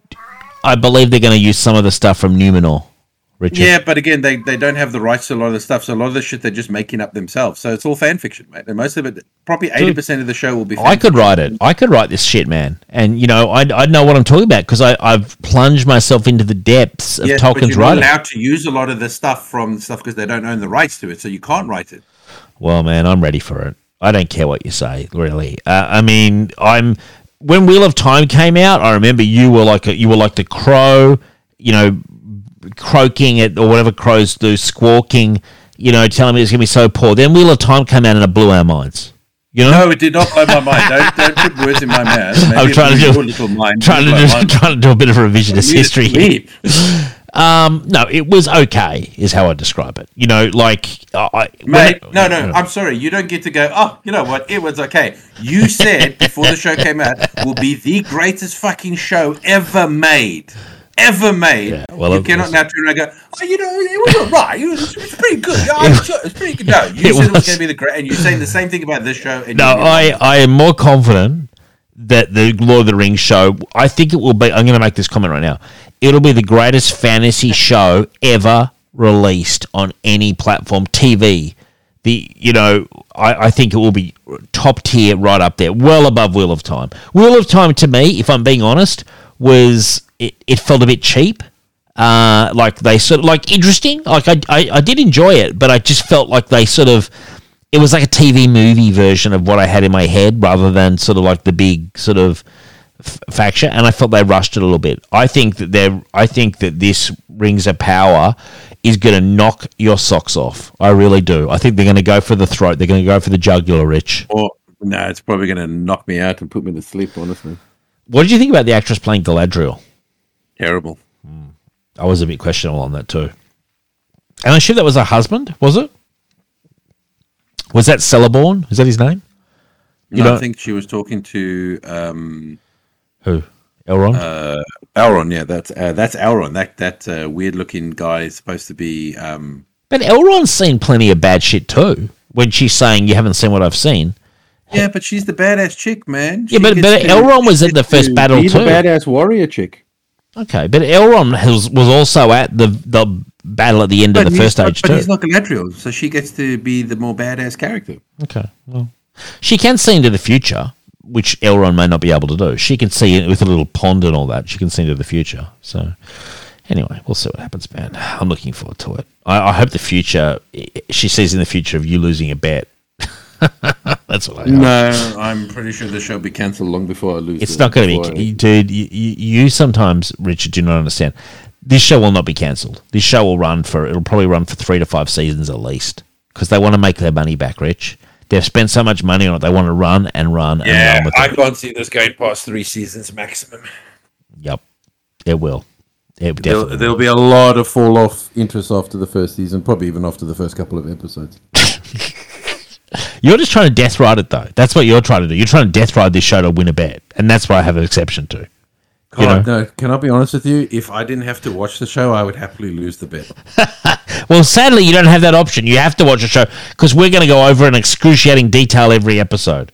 So don't even think about that. Now, moving away from Rings of Power, Bruce Willis revisits the landmark Fox Plaza that stood in as spectacular Nakatomi Plaza in 1988's Die Hard. I believe it was an anniversary of some kind. What anniversary would it be up to now, Rich? Would it be 40 years? Not quite 40 years. How long? 30? 30 would be 2018. The anniversary, then it must be the 30th anniversary, right? I don't know. Well, it can't be. We're in 2022. Is it 30? I want to say it's 34. Is that right? I don't even know. It sounds 1988. So yeah, that's a weird anniversary. Yeah, I don't know. What he was doing. I mean, but Bruce Willis also is having some sort of medical problems now. So perhaps he just stumbled upon it. You know, he's having problems remembering people and stuff. You know that disease he's got. That would only be 34 years, wouldn't it? Well, yeah, 34. You don't normally see that celebrated, a 34th anniversary. Yeah, that's what I'm saying. I would thought, okay, maybe a 35, maybe, I don't know. Maybe Bruce got the year wrong, went in early. Maybe. Anyway. Now, a new rumor suggests the Agents of S.H.I.E.L.D. actress will return to the MCU as Quake. Oh my God, so exciting. Who's Quake again? She was the actress in Marvel Agents of S.H.I.E.L.D., as you well know, Richard. And, okay, if you say so. I didn't watch it. I only watched the first season of that show, man. She was in it. I don't remember someone called Quake. She was the brunette in it. She was the young brunette character who later went on to have Quake's powers. But she was the sort of lead girl in it. The girl who gets brought into S.H.I.E.L.D., basically, at the start of the show. Yeah, vaguely remember it. Yeah, okay.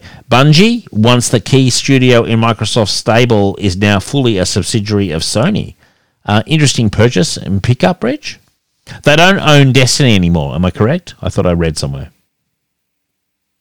No, they still own Destiny. Oh, really? I thought they didn't. Is that right? Was Destiny their big thing? Yeah. Oh, okay.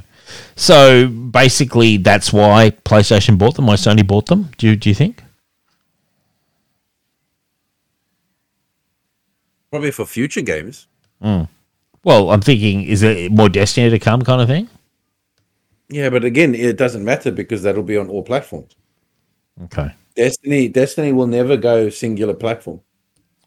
Really? Wouldn't that be the whole point of purchasing them? Bungie, no, because the point of purchasing them is to make the revenue off of that IP. But again, there'll be stand-in deals. If it's on multi-platforms, you have more money. You've got more players.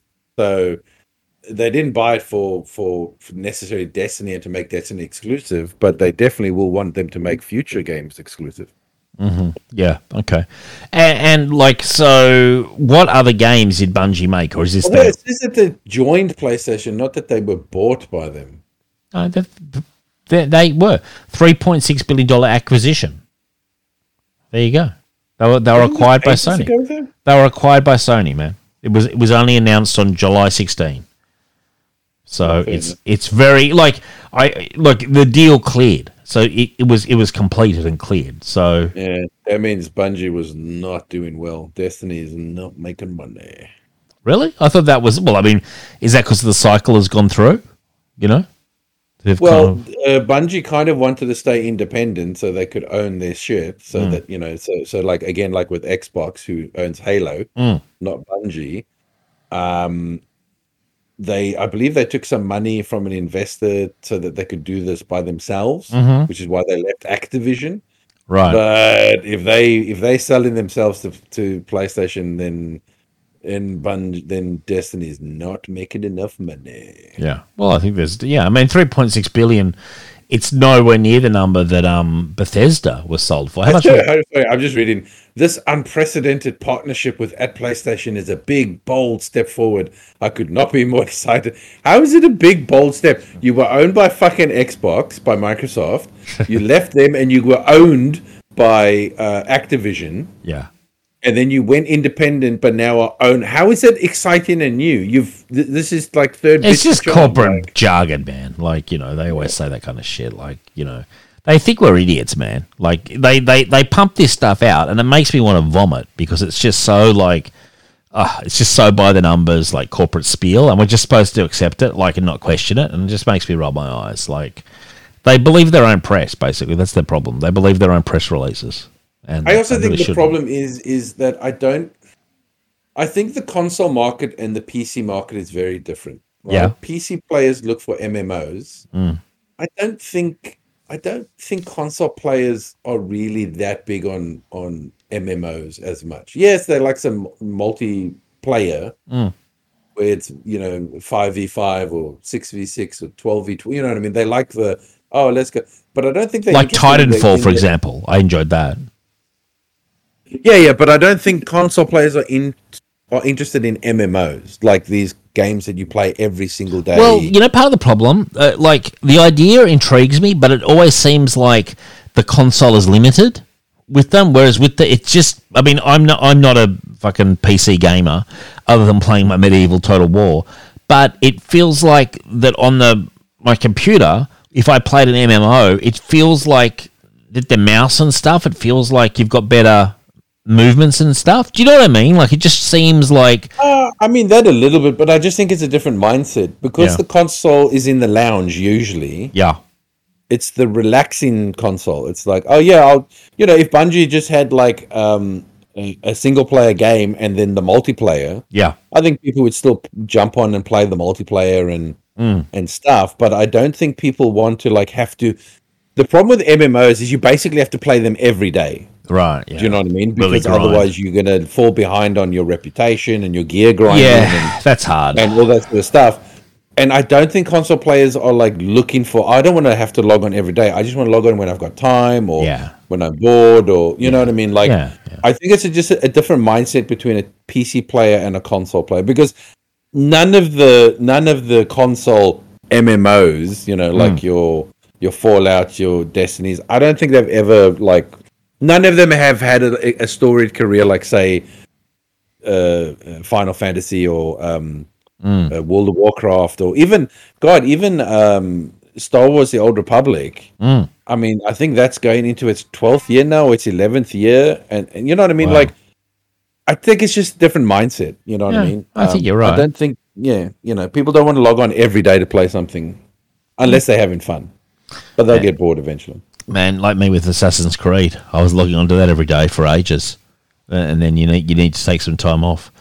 But anyway, Thor: Love and Thunder clings to top spot at the box office despite a steep second weekend drop. I gave my review last week, didn't I, on Thor? I don't need to revisit my review. That was a massive drop. I think it was 68% or something. I tell you what, everyone I know who's seen it, very negative reviews. Very negative. More negative than mine by far. One of my friends at work, she slammed it, actually. She said it was I'd read her thing out. It was painful to watch, cringing watching it. She really hated it. To be fair, whether he meant to or not, I think Chris Hemsworth did try and warn people. He said this movie was it was made by a 7-year-old. Yeah. Maybe in his weird way, without realizing it, he tried to warn people. Yeah. This is a childish fucking movie. Yeah, he thought that means it'll be epic, but actually, no. 7-year-old shouldn't direct major motion it just pictures. Means that it's nonsensical and it's full of fart jokes. Like, well, what it was just super. Like, you know, my key takeaway, just really lightweight, super lightweight, almost as lightweight as you could get. And in that sense, I wasn't super offended, but it was hard to care, you know, about it. Like, it was just like, yeah, that was something that happened. I, you know, barely remember anything that happened, kind of thing. Which, you know, I give James Gunn a bit of flack, but I think Taika Waititi could be the Chinese knockoff version of James Gunn. He's a Kiwi, firstly, Richard. No, when I mean by Chinese knockoff, I mean see, right? Yeah, I see. Like the knockoff bags, the knockoff like toys, the knockoff games. Kind of yeah. You know, where it's supposed to be like the product, but not quite. Yeah, no, I get you. Like the Chinese Spider-Man, and it's like because wrong. Both, like, I think James Gunn can go a bit overboard, but I think he knows when to, like, especially with Guardians of the Galaxy, he knows when to stop. Yeah. If something needs to be meaningful. Yeah. Whereas Taika, I think maybe he did know, but I think he got so emboldened after Ragnarok. Yeah. That I think he thought I could do no wrong. Everyone loves my humor. Everyone thinks I'm the most funniest guy on the planet. Yep. Let's go. And it's like, no, we don't think you're that funny. No, well, yeah, exactly. We've seen it, and you know what? I didn't think you were that funny in Ragnarok. Other people did. Yeah. And now they're paying the price for that. Well, your friend made a really good analysis when he said that it's like he took a couple of the lessons that people love my humor from Ragnarok, and then he just dialed down on that like you wouldn't believe. And it's almost astounding considering what would be, you would think, a weighty subject matter like Killer of Gods, just how lightweight it actually is. Plus Jane's cancer. Yeah, but that's a minor subplot. But my point is, you've got two of those things, is my point. You've got something serious like Jane having cancer, but then you've also got this really serious threat, which, by the way, to be fair, Hela was also a serious threat in, you know, it's Ragnarok for fuck's sakes. But again, it was treated like a joke. Yeah. So it was there. That's why I didn't like that movie, and people told me I'm crazy. You're crazy.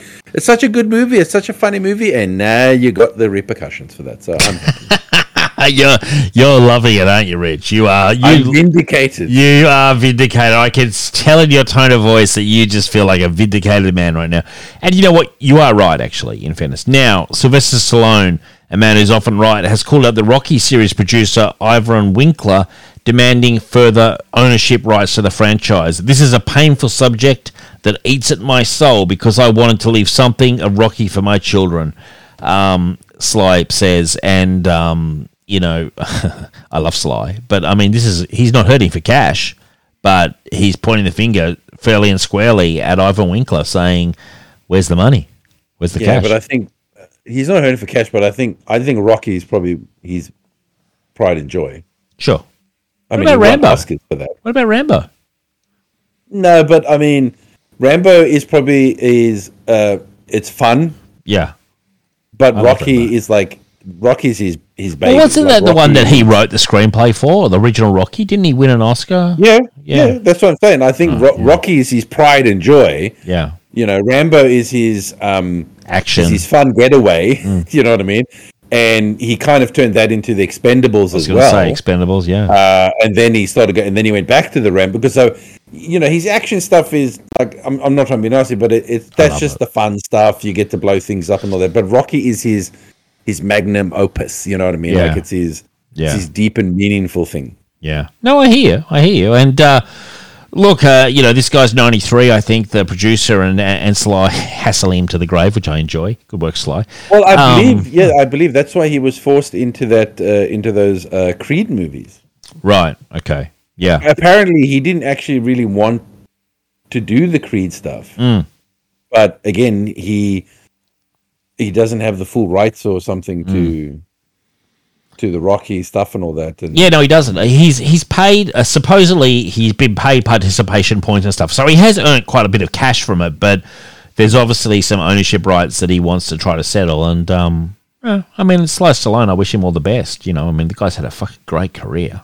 Great career, Sly. Like, such a long and storied It's not over yet. It's not over yet. You said last week he's got a new Amazon movie coming out next month. Amazon movie, The Samaritan. We're looking forward to it. He's got a TV production company where he's producing stuff, including Chuck Dixon's I want another Expendables movie, man. Yeah, me too. Me too, Sly. Yeah, let's get another Expendables. We haven't gone through all the big action names. Come on. Let's get another Expendables movie going, Sly. Let's not just rest on Rocky here. Let's keep going. Let's keep making money. I love Sly. He's great. We watched Demolition Man. That's a good movie. I love it, man. And Michelle loves it as well. It's such a good film. Like, it's such a good movie. Now, Neil Gaiman's The Graveyard Book lands a Disney movie adaptation. They'll adapt his 2008 young adult novel into a feature-length film with World War Z's Mark Forster to direct. Can't say I've ever read it. P. Craig Russell, I believe, did the artwork. And I'm not super hot on his artwork in general. It's very sort of like airy-fairy for me, but probably fits the subject material. Have you read this book, Rich, The Graveyard Book? No. I wasn't even that familiar with it. Yeah, it's look, I actually own it. It's on my shelf somewhere, but I've never read it. This is funny. CD Projekt, which is the company that made The Witcher and Cyberpunk, is worth it. Red. Oh, so Project Red, yeah, okay. CG Project Red, is that the full name? Yeah. Okay. Is worth a quarter of what it was before Cyberpunk 2077 released.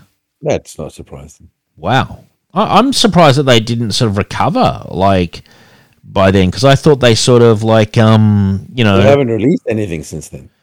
Yeah, but in the... It's be worth something when you haven't put out something since your failure. But their so-called failure still sold a ton of copies, man. It was huge sales success. No, I don't think it sold anywhere near as much as they were hoping. But also as much as The Witcher 3. I know. Came close to that. So again, a lot of people probably saying, "Oh, geez, they haven't sold as much. Maybe this isn't like the next big, company. I'm going to sell my shares or whatever." 13 million. 13 million copies. How many has it sold? 13 million. Blah, blah, blah, still lags far behind the top 50 best-selling games of all time, and their last big hit, The Witcher 3 Wild Hunt, which has sold more than 28 million copies across all platforms. So, about half. Yeah. So, that's not good. Enjoyable game, though, after all the bugs were ironed out, I thought. A bit of a shame, really. Yeah, but you know what? Their biggest mistake was, one, if you wanted to make a next-gen game, then you should have made it for next-gen. Yeah. Right? You just say to the companies, look, I'm sorry. Yeah. We're not making this for old platforms. So, fuck it. This is a next gen only game. We know that not everyone will be able to buy it, but eventually when stuff become available, people can buy it. Right. But that's losing a lot of money, It's not losing a lot of money. It's just putting off sales because but that's a problem. It is a problem, but then you had to then either step back and do the game and say, right, well, we need to reevaluate and we need to make it more on the level of The Witcher because we can't go as big. That's my point. You can't have they tried to have it all. Yeah. And they needed to make a decision. Yeah. So they either needed to make it for last gen and scale it back, but make sure that it ran well, or they needed to say, right, we want the best looking game. This is going to be Xbox One, PlayStation 5 exclusive. And yes, we're not going to make as much money out the gate, but they still would have made money on PC and all that sort of stuff because there's high-end PCs that could have run it. Yeah, the PCs had no problems. But we will make, over time, we will make the money because as more and more people buy or get their hands on the next-gen console, they will immediately buy this. But that was the problem, though, as well. Like, unlike the other console launches, there's been a scarcity of, chips or whatever to make the PS5s and the new Xboxes. So that's a problem. But my point is, look, Witcher 3 sold for years and years. Sure did. Like Skyrim, So my point is, if they had made a great game, even if it was next gen, yes, there would be people out there disappointed, but there would have been still people chomping at the bit, and the first game they would have bought when they did get a console would have been CD Projekt Red. So that the CD Projekt Red would have made money sort of consistently, and it probably would have added up. But so my point is, they wanted to get all the money up front. Yeah, and they tried to make a next gen and a thing, and the old gen is what fucked up that game. It's what made it incompatible. It had so many, like as I said, should have made a decision, decided, we're going to make our money slowly, or we're going to make it for old console and make all our money in one. How did they not know with their play testing that their PS4s and Xbox Ones couldn't handle it? Like how is that not obvious? You know, because it seems like it would be obvious. That's a good question. It's a good question. Yeah, I mean, like it's, you know, there was, because I played it on my Xbox One for a while, and it played, but it was kind of like GTA 4 graphics. You know what I mean? It was very sort of like grainy, and when I play it on my PS5 now, it's just such a sleek game. You don't even worry about it. You don't even think about it. But it was clearly struggling. But on the PS4s, it actually bricked quite a few PS4s, I believe. They actually pulled it from the PlayStation Store. So yeah, well, that's my point. Like, if they had made the decision, because still not everyone has a next-gen console now. I know. That's what I'm saying. It's like it's really a problem, like that's out of their control too. It's all to do with like China and you burned the ship because you made such a poor selling game. No one even wants to own it on last gen. So, yeah, you know what I mean. Yeah, you know, it's a shame too because it's not a bad game. You got to remember, like when people hype you up, they're very unforgiving when you fail. You know, sure. When you fuck it up, they will. Yeah, I get that in retail as well. You know, someone will have one bad experience with one Sony TV or one Samsung TV, and they'll be like, "I'm never buying that brand again." Yeah, they really get burnt. Wow, because you had one bad experience your entire life with one brand, you're going to be like, I'm never ever buying that brand on anything ever again. Yeah. So, but that's what people are like. You know? So there's a lot of people who would have written off CD Projekt now. They would have gone, fuck them.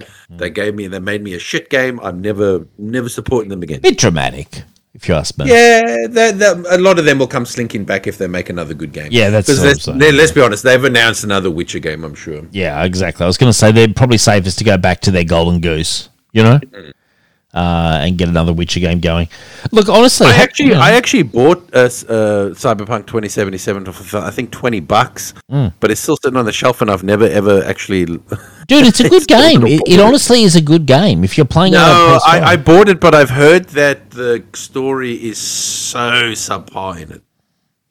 Well, I'm playing it. Got me worried because I play these sort of games with a story. Well, I mean, it's mostly about combat and stuff. That's fine if that's all the game was, but if it's supposed to be like a lot of driving and stuff, a lot of dialogue, I've got to pay attention to the story, and the story turns out to be subpar. That's look, think of it this way: GTA 5. What did you think of the story? How important was the story? I didn't play GTA 5 or 4. I played Red Dead Redemption 2, and that story was fucking awesome. God, was it really that awesome though? Like, I've played it, like it's good, but was it really that awesome, the story? It was slow, is what it was. I did a lot of roaming. Only you played the game, Dave. I did a lot of roaming in that game, and I did a hell of a lot of roaming. No wonder it seems so fucking slow. God, the story's not going anywhere. I've just been riding this horse for 3 hours. And I played a lot of poker as well. I was playing a hell of a lot of poker. No, the story was really good. I really felt for that character. Really? And I like that you get to make decisions again, it's minor stuff. It's not major thing. Like it's made by like whether you attack someone or what you do and all that. But I really enjoyed the story. I thought the story. I've got to finish that game because I did actually enjoy it. It's a good game. Yeah. Now, have you ever seen this Fire and Ice, the 1983 animated cult classic? I hear it mentioned a lot. Have you ever seen it? Yeah, I've never seen it. So. It's returning to the world of comic books and role-playing games in 2023 thanks to a new partnership between Dynamite Entertainment, the Frazetta Girls brand, and Bakshi Productions. Fans will get to return to the brainchild of Frank Frazetta, Ralph Bakshi, Roy Thomas, and Jerry Conway. They all sort of combined in various ways to come up with that animated film. What's your memories of it? Jerry Conway wasn't happy. No. I actually have heard this. We didn't bring it up on our interview with him, but yeah, there was some. Was there some bad blood or between him and the producer? I believe not bad blood. It's just that everyone keeps referring to the movie as the Frank Frazetta, right? Fire and Ice, or the Frank Frazetta Ralph Bakshi Fire and Ice, and Frank Frazetta only did the poster for the movie. Oh, okay. He wasn't like super didn't involved. Actually, have any, according to Jerry Conway. Yeah. Frank had zero input into the movie. Really? Even Bakshi was more there for name. Yes, he produced it, but apparently Roy Thomas and Jerry Conway basically created everything, wrote everything, and yes, they did base the characters on the Frank Frazetta poster, like the design and all that. But he said that's the extent of. But everyone refers to it as the Frank, the Frazetta. Bakshi sort of movie. Well, I guess Frazetta is the big name, you know. Yeah, but it seems to be a sore spot for him because he was online. Wow, really? Because when this got reported, I think he was saying to the companies, you might want to update it to include mine and Roy Thomas's name to the stuff and give us the credit for creating the characters and all that sort of stuff. So, fair enough. Good luck to him. You know, good correction. It would be pretty galling if you did all this work on it and then you weren't even included in the fucking, promos. That would be annoying, you know. Anyway, well, look. I mean, Bakshi's obviously going to have the bigger name because he did so many animated movies. I mean, Wizards is still that thing fucking scarred me as a child. What is it? I don't know. Movie Wizards. Wizards. Oh, Wizards. Okay, what is it? Fantasy or what is it? It's fantasy mixed with science fiction. So, like a wizard, basically, he basically brings like the Nazis to this fantasy realm, right? And he's overtaken his two brothers, the wizards, and he creates like a time portal in a way or something, and like enslaves. But it's intercut. It's one of those things with what like Bakshi does, where it's intercut with real footage.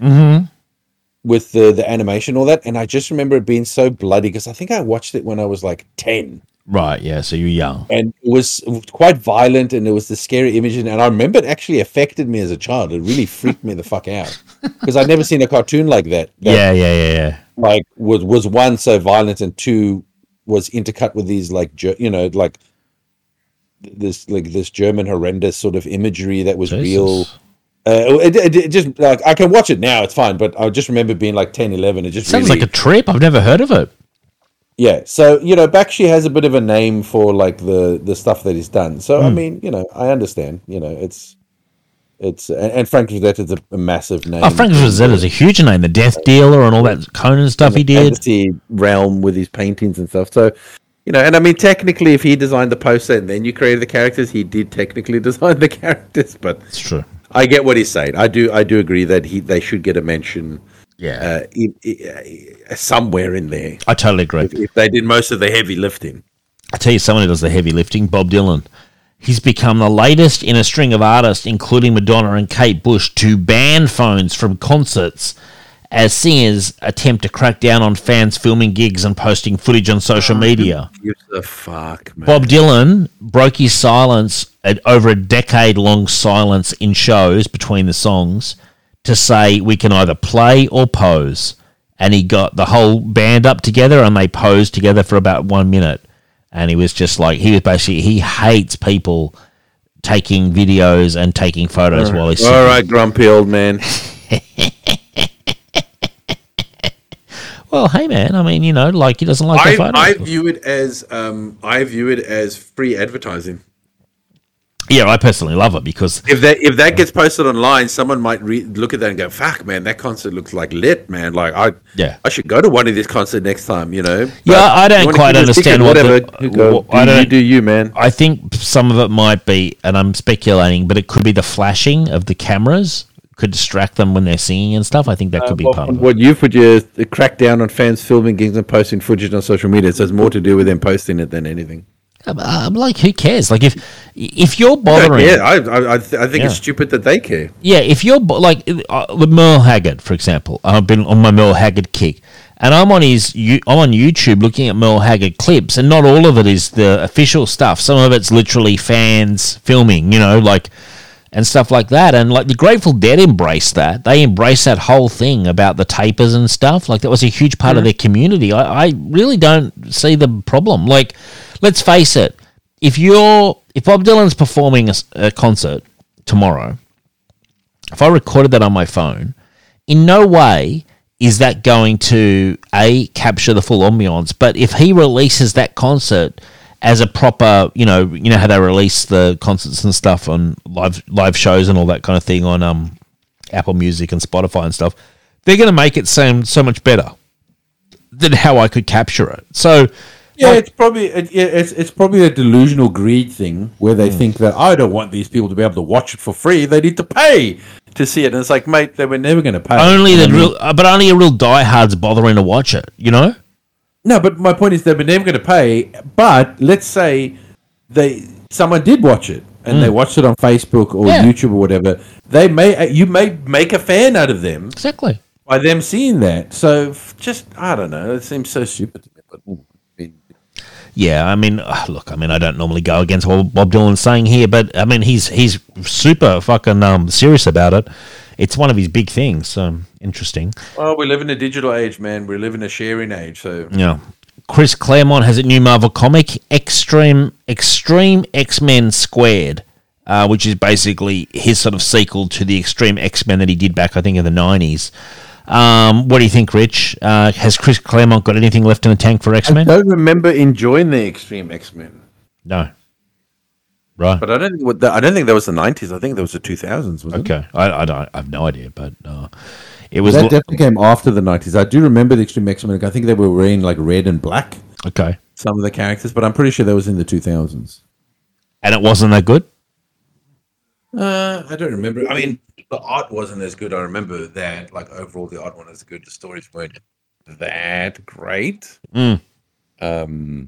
So he's come back. I just wonder how much is left in the tank, really, for him regarding X-Men. You know, is he playing? Yeah. That's look. I hope him. I hope well, because I wasn't a fan of his X-Men. What was it called when he came to X-Men Forever? X-Men Forever. X-Men Forever. That wasn't great. No. Maybe Extreme. He can be a little bit more free with that. You know what I mean? Maybe he doesn't have to go for that sort of 80s tone that he was trying to go for, I guess, or something. Yeah. But it was 2001 to 2004. Okay. Yeah. I believe he got that title when Grant Morrison came on to New X-Men, and he got the Extreme X-Men title. I believe that from an article I read. Anyway. Like, here's the thing. I'm not a fan of... I like when X-Men have individuality. It's probably why I never got into the New Mutants as well, because I'm not a fan of everyone wearing the same color. Yeah, no, I hate it, actually. Like, I think it's lame. Like, if they're all wearing red and or blue and red, and they just look like they're part of a unit, a cheerleading unit. yeah, you're like, it's like a mercenary unit or something. I'm not a fan of that. I like it when each individual X-Men has their own individual style and color and flair and all of that sort of stuff.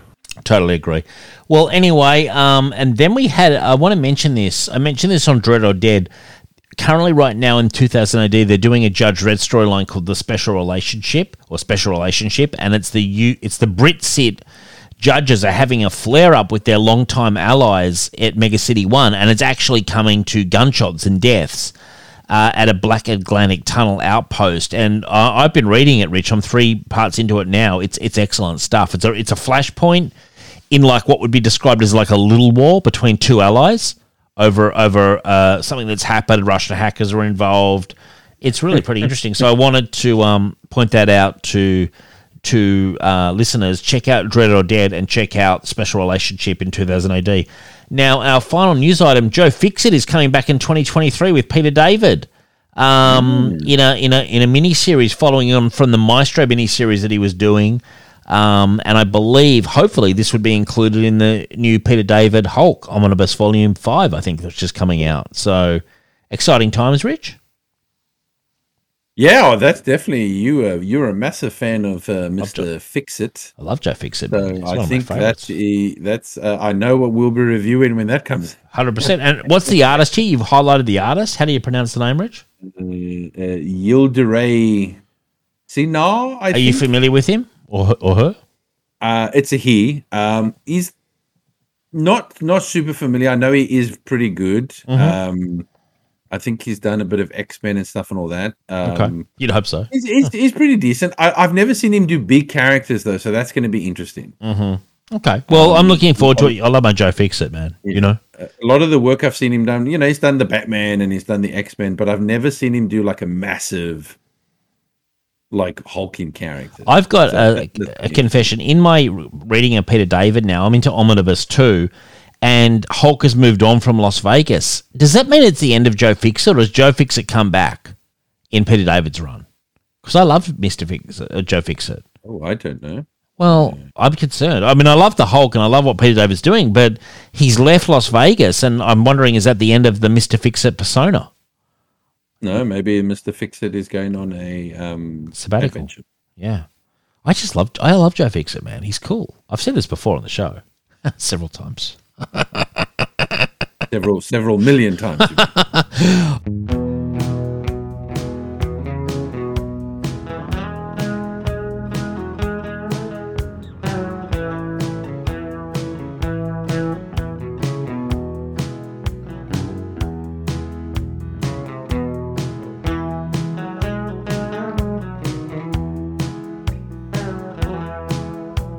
Now that it's all right to burn the stars and stripes, guess nobody really needs old Uncle Sam. Might as well burn the Bill of Rights as well, and let our country go straight to hell. Only me and crippled soldiers give a damn. Should they throw away their Purple Hearts and hide their uniforms and be proud to hear old glories on the ground? Somebody said they'd take us without firing a shot. I don't know if they will or not, but only me and crippled soldiers give a damn.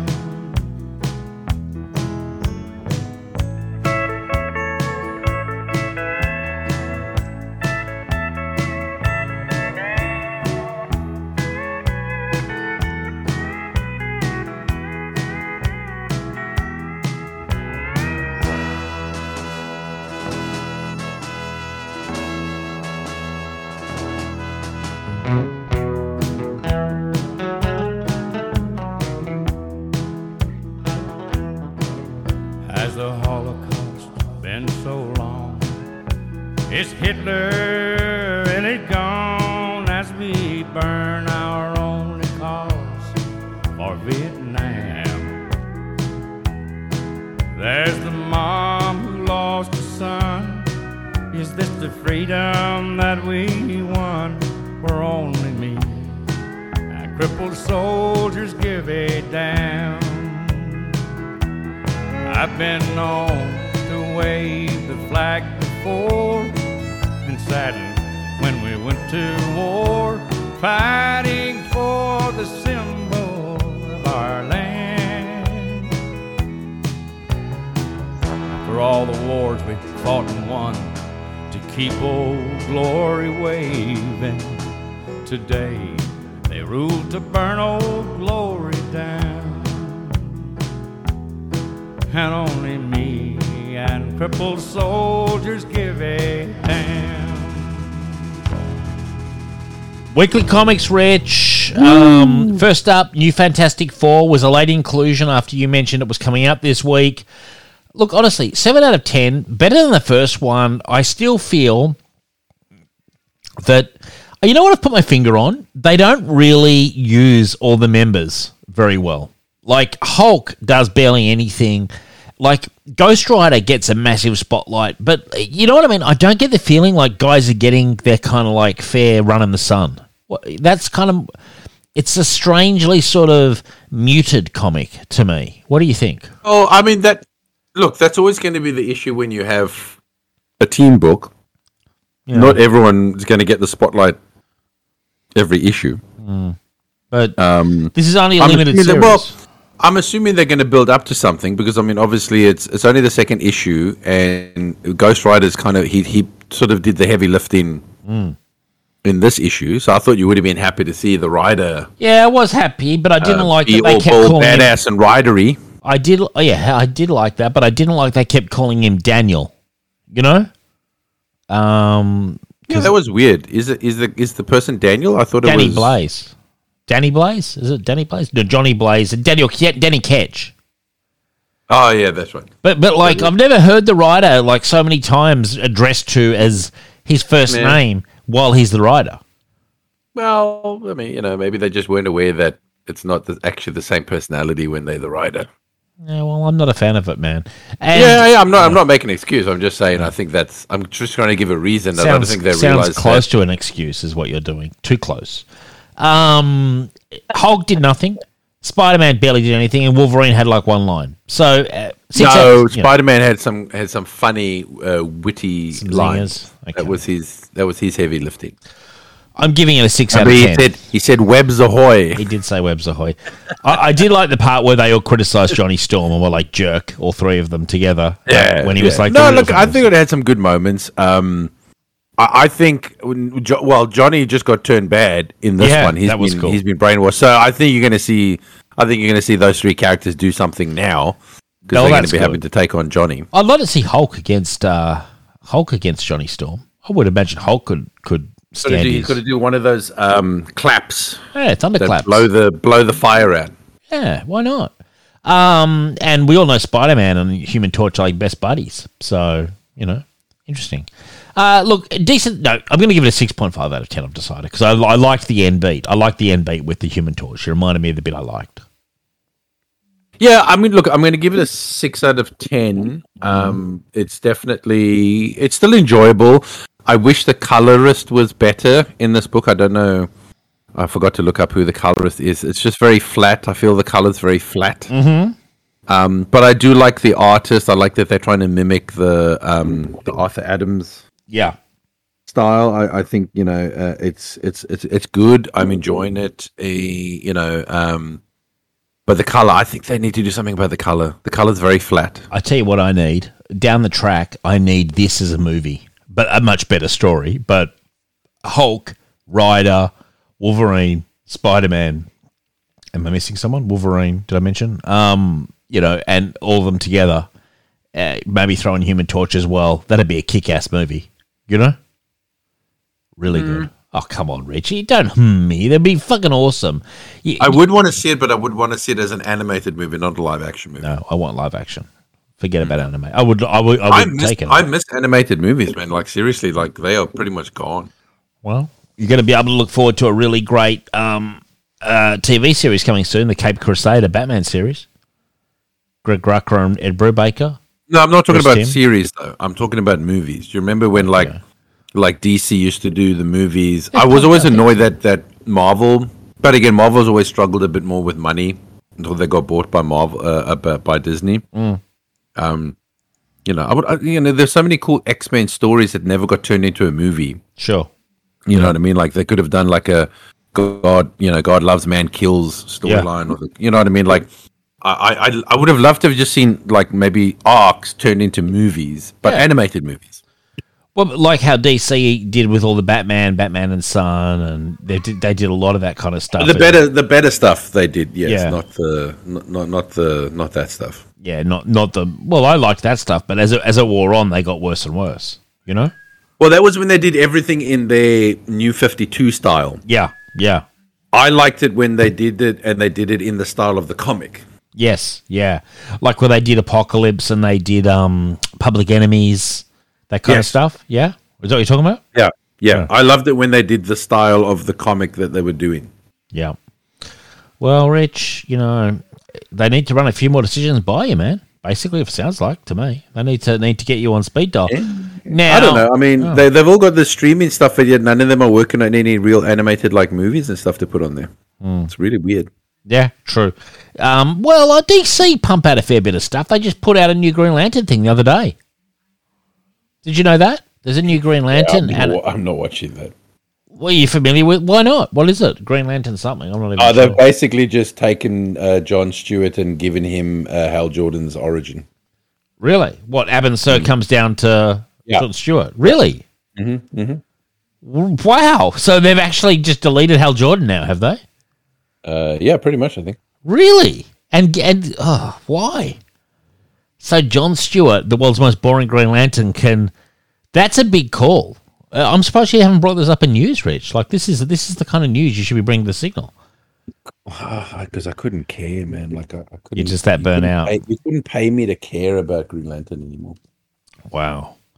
If only the Rich of like a decade ago could hear you talking, he'd probably shoot you or something. I think he'd be very worried. He'd be like, "Oh, Jesus Christ, what have they done that turns me off?"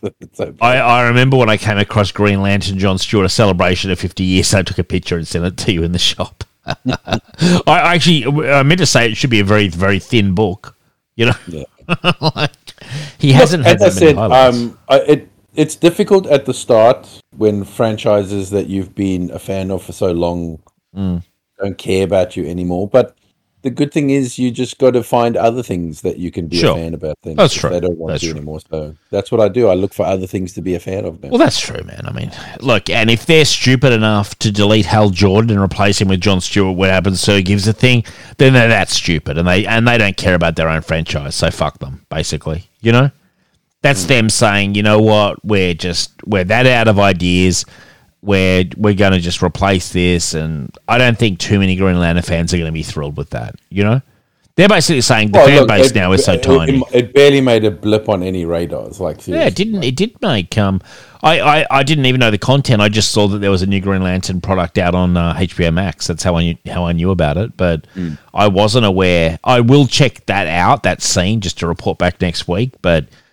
I just think that's so lazy, where you just go, oh, we're just going to give Jon Stewart the exact... Because to me, the iconic moment of Green Lantern is like Gil Kane, you know, and the Abin Sur and summoning, and the ring getting summoned to Hal Jordan, blah, blah, blah, all that stuff. It's iconic, you know? And just to give it to another character, just so sort of cynically, I'm just like, really, guys, that's the best you could do? That is the best I can do. Yeah. It's not good enough. God. Anyway, Superman 349. Now, I want to say this gets bonus points for having O.J. Simpson ads back when he was a runner and a cutter, Rich, but not yet a slasher. So, yeah, I mean, look, I love to see the O.J. ads. And this was basically like gender swapped. Everything was gender swapped. It was fun. Marty Pascal writing. I think I gave it a 7 out of 10. Like, it's the kind of Superman that I like to read, and I have a soft spot for. Now, I'm not saying it's going to win any Eisner Awards, and probably it's almost circling the drain a little bit, but I enjoy it. I find it like good comfort food. I love this kind of era of Superman. What did you think, Richard? Because I know you sometimes have some different approaches. No, it's very enjoyable. Again, it's one of your typical Mr. Mxyzptlk adventures, and I like the way that he solved it. Yes, I just like how. One thing I love about these things is I love seeing how writers really cared about like how the characters solve things sometimes. Yeah, they did. Yeah, and I quite like the way that Superman figured it out. Remind me, how was it again, Rich? I'm just trying to remember. It involved a mirror, didn't it?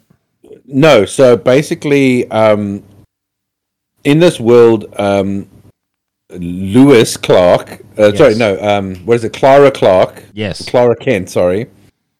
And Superwoman are two different people. Yes. So that set off a red flag for him. Mm. And then when he saw them looking at the supervillains list, and all the supervillains were the opposite sex, except for Mr. Mxyzptlk. Mr. Mxyzptlk. And he was like, he figured that his ego was so large that he couldn't change himself. He wouldn't change himself. That is funny. And that's how he figured out that was him. Mm. But how did he get him to do his name? That's what I forget. Oh, he stole, what was it? Wonder Warrior, which is... Oh, that's right. Yeah, that's right. Lasso. That's it. That's right. And he got the lasso around him, and then he forced him to do it. Yeah, it was fun. Like, I mean, it was kind of nutty, but it was fun. It was 1980, right at the cusp of that very transitional period as the 70s ended and the 80s started.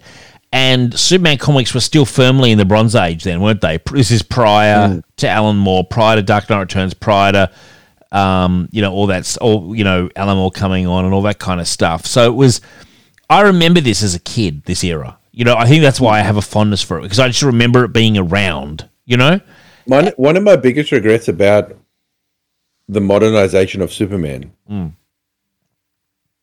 is that, or as in more modern times of Superman, as it's gone on and on, you get less and less Mr. Mxyzptlk. Yeah, that sucks because he's cool. I think it's always fun to just throw him in every now and again. Totally, you know what I mean? Yeah. Like maybe you've just come off an arc, or most writers use him once. Most writers use him once. A one-issue thing where he just comes in and causes some shit, and you do kind of come up with a clever way of Superman to beat him. Like they never do that anymore. I love that he used to show up every terrible news. Terrible news that's just come across. Oh, it's so sad. Alan Grant has passed away. Oh dear. Oh wow. Yeah, that's really sad news. Oh God, that's chilling news. Sorry to break into your thing there. I just read it on Facebook just then. I want to say just live, like Alan Grant is, I consider, one of the greatest comic book writers. And I really wanted to get him on the Signal. But for the opportunity to chat to him, honestly, and to say thank you for all his great work. I'm so sorry for his family and everyone who's lost something here. He was an amazing talent, Alan Grant. Like that's sad news. It brings a chill to the spine, doesn't it, Rich?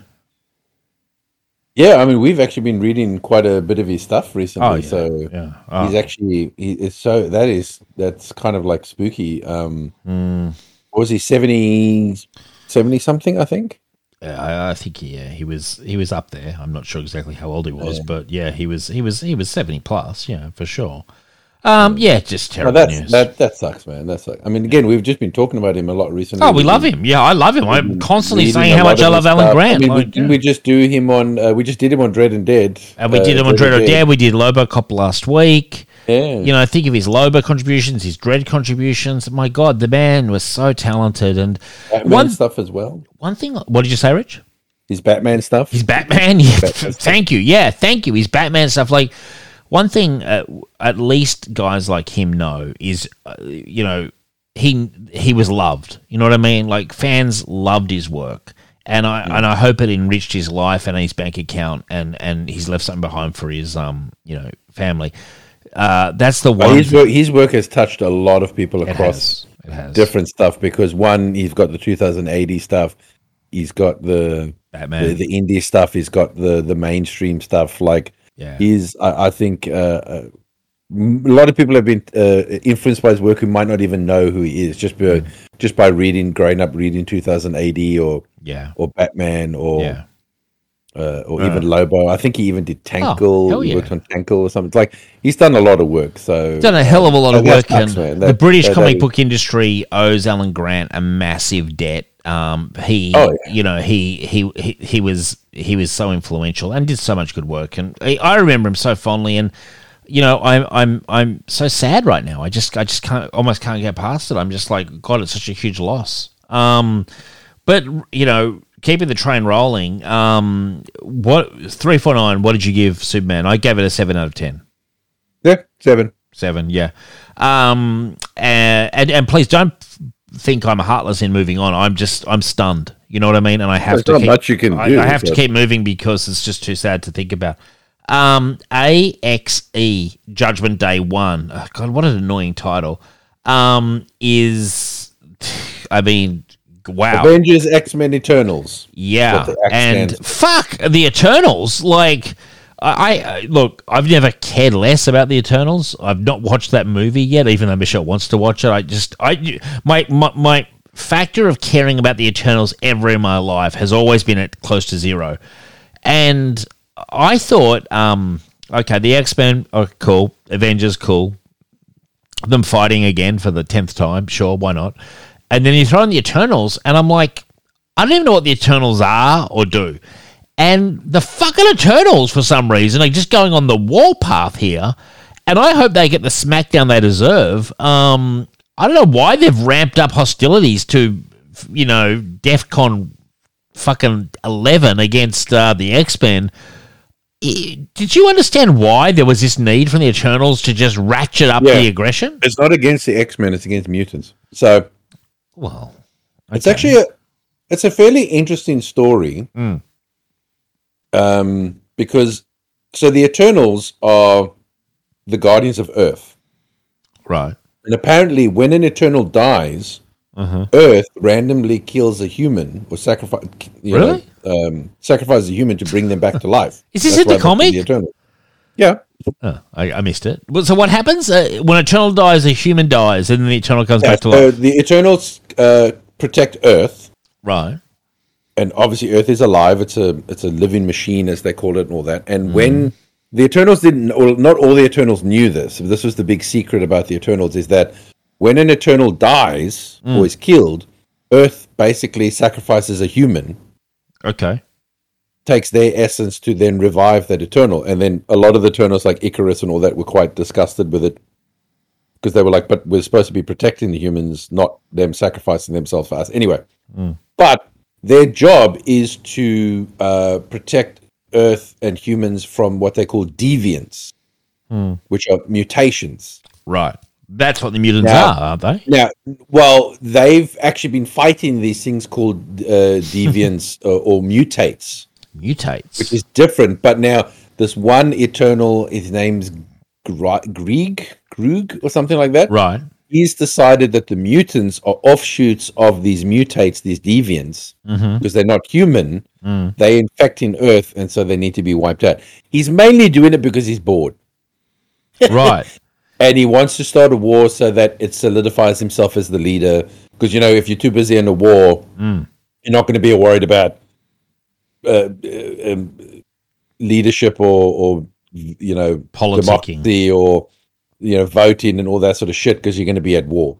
So the Eternals are the bad guys here, though. Solidifying his leadership. But he puts it forward to basically the board, and they tick off on it. That's a different board. Oh, that's not the Eternals. So he's aligning himself with the people that Moira McTaggart's aligned herself with, the anti-mutant people.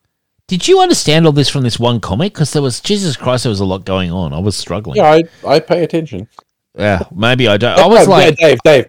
If I tell you that I don't know something that's going on, that tells you how badly it's written. Yeah. Okay. Because usually I can follow stories pretty well. Can I? If I don't know what's going on, then you know that someone's fucked up somewhere. Yeah, I quite liked this, though. I did feel like I was coming into the deep end, but I was like, it's kind of interesting. I actually, this was better than I expected. I will say, though, and I say this again and again now, and I think it's just because I'm getting older with these Marvel events, I honestly do feel sometimes they are just action figures being flung around a room. I just do not sometimes care. I'm just like, oh my God, like these cheesy scenes have been replayed so many times that like I'm just like, oh my God, another excuse for everyone to argue. At least the Eternal stuff was coming in from a completely new angle for me. I don't have any idea about what's going on, but I always find the Avengers are kind of pricks. Like when they went after that chick who was having lunch with Tony, I was like, fuck, I hate the Avengers for doing that. Yeah, she's an Eternal. Yeah, I know, but like, was there a need to be so aggressive? Like, yeah, well, from what I gathered from that is that the Avengers have just recently had a run-in with the Eternals, right, who were actually being led by Thanos. So they now don't trust the Eternals. They think the Eternals are up to something. I'll be honest with you, when I first saw this book and it was on the list, I was like, oh my God, not another Avengers X-Men fucking battle. Book, because Jesus Christ, they've done that to death in the last. I like it, but it has been done to death. I agree. But this one seems to be 10 years. This one seems to be more against the Eternals. Yeah, look, I'll be honest with you. AX is probably the stupidest name. I get it. Avengers, X-Men, Eternals, I get it, but X is just so stupid. Like, yeah, it's not great. I agree. It's stupid. Yeah. But what are you going to do? It's interesting so far. In the comics, I certainly do find the Eternals much more interesting than the Inhumans. So I mean, it's got that. Well, I mean, but God, you're dealing with the rock bottom guys, you know. well, at least we're not dealing with the rock bottom guys. Is my point. So, all right, fair enough, I guess, Rich. Because then it would be hacks. No, yeah, Inhumans. Damn it, Iax. active. Yeah, look, I'm going to give it a 6.5 out of 10. Look, I didn't mind it, actually, in all honesty. Once I kind of understood what was going on, I was kind of like, this isn't too bad, you know? It's not too bad. I just also don't know if I care. Like, I don't really care about these characters anymore, so it's really hard to... Well, I be like, ooh, what's going to happen? Because, you know, again, like, you know, you have a scene where they're there and you know, the mutants on Mars get wiped out.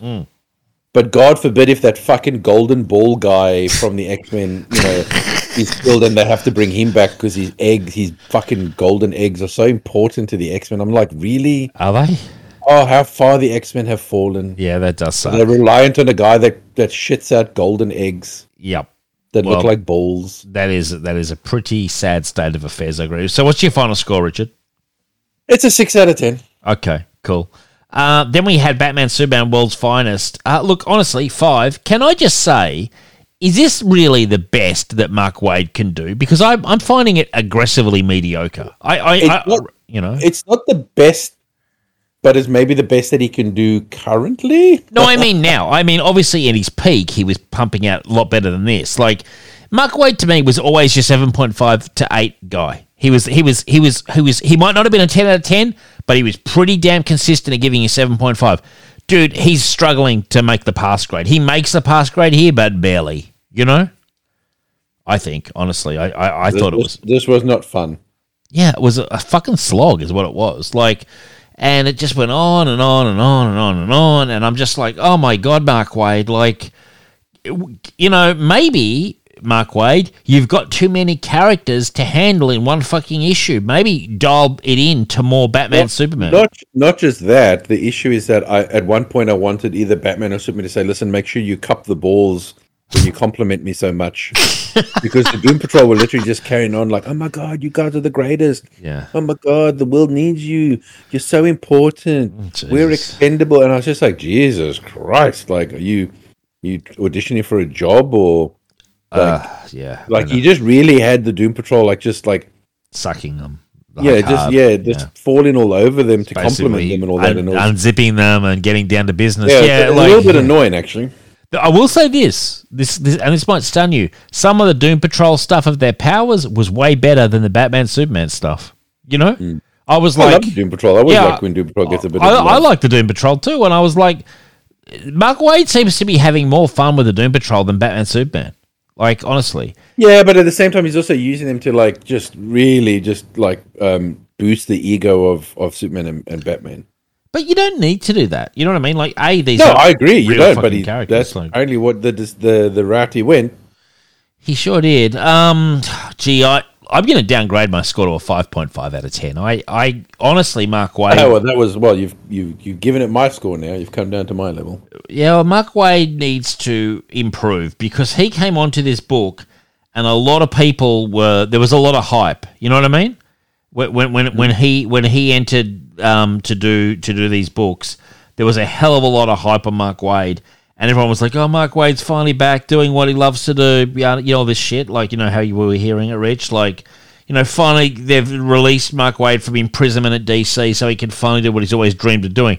I'm like, if this is literally what he's dreamed of, I'd be surprised. This feels like Mark Waid has cooked this up over the course of about 15 to 20 minutes and just pumped out a very, very, very generic script. That's honestly how it feels. Like, it doesn't feel planned. It doesn't feel like it has any depth. It feels super throwaway and not in a good way. It's barely passable. The longer I talk about it, the closer I am to giving it less than 5 out of 10. This does feel like I'm not saying like every comic has to be the most important, but it needs to feel important in the moment. Yeah, and this just doesn't like this World's Finest that he's doing. Yeah, this storyline has not felt. If this is the finest in the whole world, I want to kill myself. It has not felt weighty. No, it feels very empty and vapid. Like it just feels super agree. Feels like bleh. Hey, guess what, Mark Waid? Get this for a fucking clue. I ain't buying this omnibus. I've got all of Superman, Batman, and two big omnibuses out there. Jeff Loeb put you to fucking shame. You know what I mean? The Jeff Loeb stuff with was it Ed McGuinness and others? Against this, that's like a fucking mountain, and you're a little ant. But to be fair, though, that's the best it's ever been, and they haven't been able to match that even before Mark Waid. Slow down, Rich. That was pretty great shit. But you know what was also great? World's Finest back in the fucking 40s, 50s, 60s, 70s. Oh, 80s. No. But that's why I said the last time it was great. Oh, yeah, back then, was the Jeff Loeb. Yeah. It has not been great. So I'm not putting, I'm just, yes, this is not great by Mark Waid, but to be fair, the Superman-Batman partnership has not been great for probably the last 15 years. Yeah. And I would say some of the writers that came after Loeb were better than this, though, on Superman Batman. It was up and down. It was a bit up and down. Yeah, but I'd take it over this shit, man. That's true. Yeah, I don't know. Like Mark Waid, I got to say, I think he's a shadow of a man. I think he's like these 80-year-old pop singers, rock stars who should just retire. I actually think that's what it is. Sometimes you should just retire. Like, if you haven't got it anymore, you don't have it. Like some of the older guys, like Chuck Dixon has it. Mike Baron has it.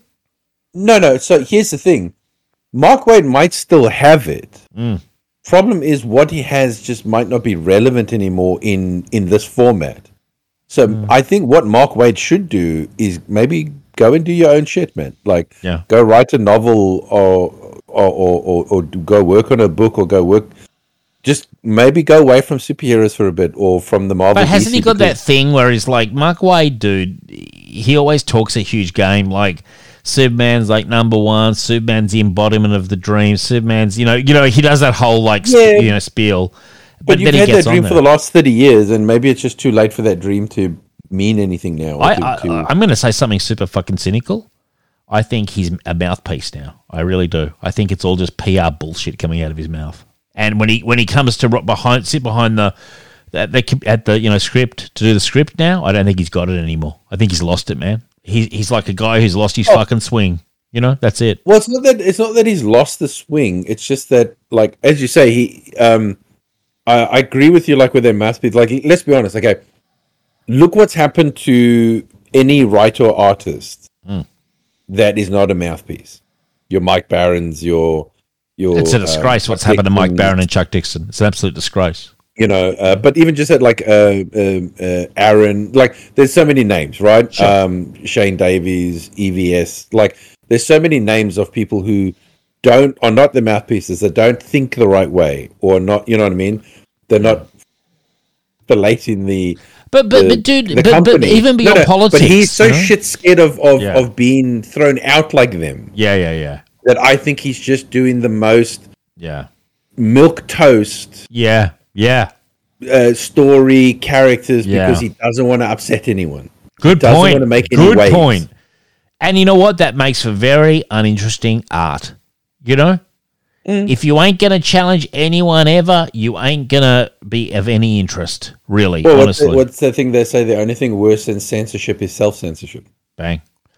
And you know what? I've taken a few shots at Mark Waid because this is a poor issue, but like his career, his legacy is damn solid. He's got stuff that's on my shelf that is some of my favorite shit of all time, like his Flash run, his Kingdom Come, which he did with Alex Ross, the Tower of Babel stuff. He's Irredeemable, the first half of that. Like some really good stuff. And I do really stand by my comment. He was a 7.5 to 8 out of 10 guy for a long time. And that's a lot better than most people, He was very consistent. And I don't know, like you are right, though. This strike, I think you've hit the nail on the head. Milquetoast, trying to sort of be super sort of lightweight in a weird way.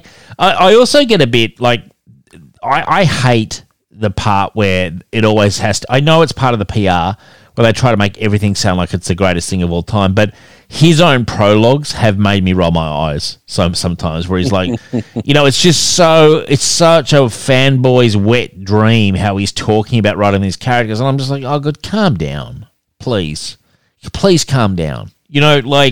Superman is a great fucking character, I agree, but can we stop jerking him off long enough to write a fucking script? Like, I don't know. There's just something. I just think he's kind of.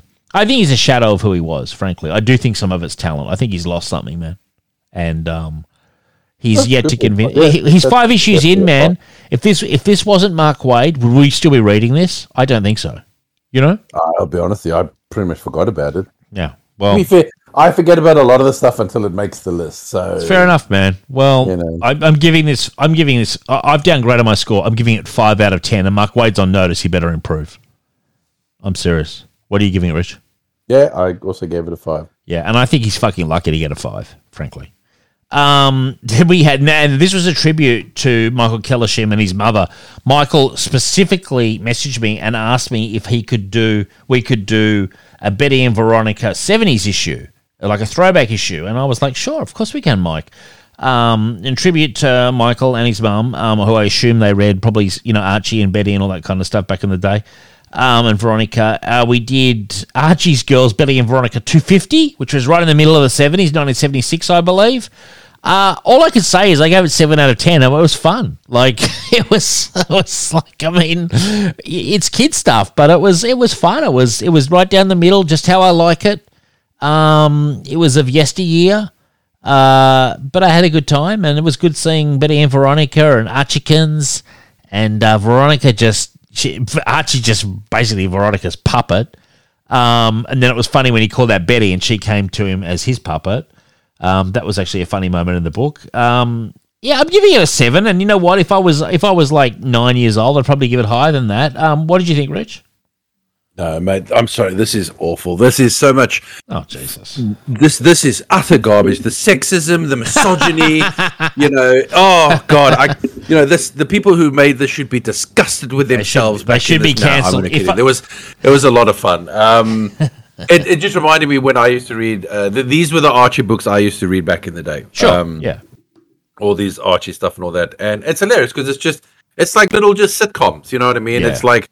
It's not like long storytelling where you're reading like 7 issues. It's just little quick, here's a joke, here's a funny thing, and they're pretty much the strips. And the characters were exactly how I remember them when I read them like 30 years ago. And it's you realize when you're reading them how they are just like the strips in the newspaper. Like it's quick gags. You know what I mean? There's a bit more set up than would be in a newspaper strip, but not a ton more. They're pretty fast, quick gags. I liked it. Good to see Jughead. How about when Jughead and Archie in the first one are just paying out on Betty and Veronica, who are doing some weeding or something. Doing some gardening, and then the two of them are just lobbing insults at them like nothing else, and then they get their comeuppance. Yeah. Good times. Yeah. I like the one where it was too hot for Veronica. To make out and stuff, to kiss him or do anything. Yeah. It was some good. There's some good funny stuff. He threw her in the pool, didn't he, and then kissed her. It's so good to read something that's funny because men are being men and women are being women. Rich determined. So nice. Rich determined to lose a feminist vote, but whatever. No, women are women and men are men. What's feminine? What's anti-feminist about that? I don't know. I'm sure they'll find some problems with it, Rich. But look, it was fun. It was fun. But it still proves that Betty is still my gal. Yeah, Betty. Yeah, okay. Yeah. I'll tell you what, Veronica has done pretty well in the polling. After an early Betty resurgence, Veronica has really pulled it back recently. Ed Greenwood really gave a thumbs up to Veronica. He had the artist who had the pornographic Veronicas. Yeah, he did say that, which I guess might influence you, but that's because good old Betty would not be caught dead. Yeah. Much so. Great times. Well, look, we're coming to our trade of the week. Just a short one, a 4-issue Phantom Stranger miniseries from Paul Kupperberg and Mike Mignola on art and P. Craig Russell on inking. So quite the gathering of kind of industry legends, Rich, really. Mike Mignola, really early on in his career. What was this? Very early, yeah. Mid-'80s, I think, so well before Hellboy. Oh God, yeah, no. This, if someone didn't tell you that this was Mike, you probably would not have. Oh, I would never have guessed it ever. Would not have guessed it because it is very. I mean, you can see the genesis there a little bit. Sure, but it's so far removed from his Hellboy work. Yeah, it's completely different. But Phantom Stranger, interesting character. I knew that we kind of both share a bit of an interest in Phantom Stranger, which is why I picked it. And I like Paul Kupperberg. We did that crazy Peacemaker miniseries from him. I had a good time with this. I love the 80s throwback, Reagan and Gorbachev and the nuclear arms talks, which was all we ever heard about in the mid-80s. They were constantly talking about, interballistic missile, summits and stuff. And Eclipso, also an interesting villain. There were some weaknesses. I always find the sort of like endless fighting of demons, I find gets very repetitive. But overall, I really enjoyed the story, and I enjoyed how it ended as well with the Evangelicist in the final issue. I actually felt this was a pretty good, solid mini. It didn't overstay its welcome. I think 4 issues was enough. Cool to see the Phantom Stranger. Just as a piece, I did enjoy it. I'm not saying it's the world's greatest stuff, but I enjoyed it. What did you think, Rich? Yeah, very enjoyable, very in-depth. A lot going on in this. It's certainly not fluff. No. It's a very interesting story. So you're dealing with a depowered Phantom Stranger, and you're dealing with a Eclipso who has got basically 3 Doomsday plots in effect, which is so stupid that he didn't do them all 3 at the same time, but... He's sort of, he's a gambler. He likes. You wouldn't have much of a comic if you did that. So, but it was fun. But I liked that each one was so different. So one was a bit like with earthquakes. Yes. One was with nuclear war, and then the other one was basically a bit more through magic. And the nuclear war one was the one where he possessed Reagan. Yeah. And did all that stuff. Well, a demon took Reagan's place. Yes, that was a good one. And then I really liked the last one with the Evangelicist. That was interesting. Jimmy Olsen just shadowing the story was kind of funny as well. Yes. So I liked that there was 3 different characters. So what's his name? Bruce Gordon, who's the guy that basically brought Eclipso back into the world from cutting himself on the Black Diamond. So he's basically become the Phantom Stranger's Watson. Yes, true. Good pull. He's going with him. But I like that each plot, there's a different character for each one. So when it's the earthquake ones, it's the and I like that all these characters are set up at the start. So they don't just appear out of the blue. Yes. Those threads are actually put in. So you've got the Doctor who discovers all the seismic activity and all that sort of stuff, and no one's listening to her. Then you've got Jimmy Olsen, who's following this Russian guy, which is all tied into the nuclear stuff and all that. And then you've got that Russian woman who you think is part of the nuclear thing, but she's actually part of the cult thing. Yeah. Because one of her agents disappears who's investigating that cult. So I like that each one has this other character that is tied to it that plays an important part. In the plot. It's not just the Phantom Stranger. No. It's actually he's kind of working, because that's kind of what the Phantom Stranger does in a sense. He's a bit like the Watcher in a sense, in that he's not just there to watch, but he's more there to help people get the problem done. He doesn't just do it himself. He's not like Superman that just comes in and saves the day. He's there to sort of nudges and works with them, and he's quite active in this strip more than normal, but even still at the end I like the way we don't know anything about his real origins. He's a man of mystery. He's basically a stranger, as they say. Interesting character. But I tell you what, in reading this, I can actually see where someone might pull the Christian connection from, though. I know that they say that he's Masters of Order and all that, but it was interesting to me where one of the demons, or I think it's Eclipso, says to Phantom Stranger when he's talking about betrayal, and he goes, "But you know all that too well, don't you, stranger?" And I was like, maybe this is a story where they decided he was due to, we're looking for rebooting maybe they were like, Well, it is kind of a weird kind of existence. Like it is kind of you could imagine it being kind of a penance what he's doing, because it's kind of living halfway in the world and halfway out kind of thing. It's interesting. Like, I actually liked the storyline quite a lot. I think Paul Kupperberg's a really interesting guy. I'd like to get him on the show, you know, and really chew the fat with him on stuff like this. He wrote a lot of Superman. I'll openly say I became aware of him through John Suntress on Word Balloon, who has him on quite a lot. He's quite a regular, and he's a very entertaining, you know, storyteller.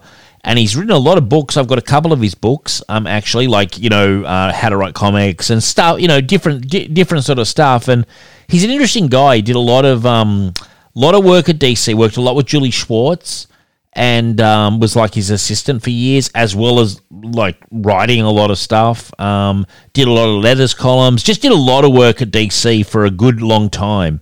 And interesting guy, and they mentioned this on the show in passing, and I thought, wow, he did Phantom Stranger. I should find that, and we found it and did it.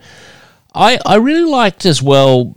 You got a sense that this was done in the 80s, but they were definitely, the change was happening in comics, and they were going for kind of more of a, I hate to use the word realistic because it's not realistic, but you know what I mean, kind of more of a worldly kind of feel to the story. You know, with the news outlets and the nuclear arms talks, and it was hitting a lot of buttons that were really big in that period. And the one weakness for me, too much fighting of demons. I always find that gets boring. But overall, I really liked how it led up to that Unity call around the world that was actually going to, they thought, unleash Eclipso or do something crazy with Eclipso. And then it turns out that Phantom Stranger took him to Stonehenge where the white magic was. I thought that was cool, that idea of sort of like world unification, but it was actually going to lead to apocalypse. Yeah, I actually think, listeners, if you're interested in Phantom Stranger, you could do a lot worse than checking out this 4-issue mini by Paul Kupperberg. And Mike Mignola, fascinating to see his artwork at an early stage, you know, like super interesting. And he did have a distinctive style back then. It was definitely not the DC house style. No, but I mean, this is definitely what I liked about DC is if they generally would get artists for particular types of books. So if you were doing like a Swamp Thing, you know, they wouldn't go and get like a guy that's like really good at drawing, you know, like superheroes or Superman. Yeah. If they were doing something magic based, if they were doing something a bit more horror based, they would usually go and find these type of artists. To give it that, which I appreciate. Yeah, for sure, man. And it's nice to see we're sort of, you know, because Mike did a bit of DC work as well, because I remember he did, there was that Odyssey one that he did. And there is a trade they released a few years ago, maybe 2 or 3 years ago, which covers his DC period, I believe, if I'm remembering correctly. So, no, but this was good. It's just interesting to see. It's like when you see like, It's like seeing Todd McFarlane. Yeah. You know, you see his early Spider-Man stuff, and then you look at his later on in his career, in his Spawn stuff, you can see how he's evolved. So it's always fascinating to me see an artist when you go back and see their earlier stuff. Sometimes it's better, like Rob Liefeld.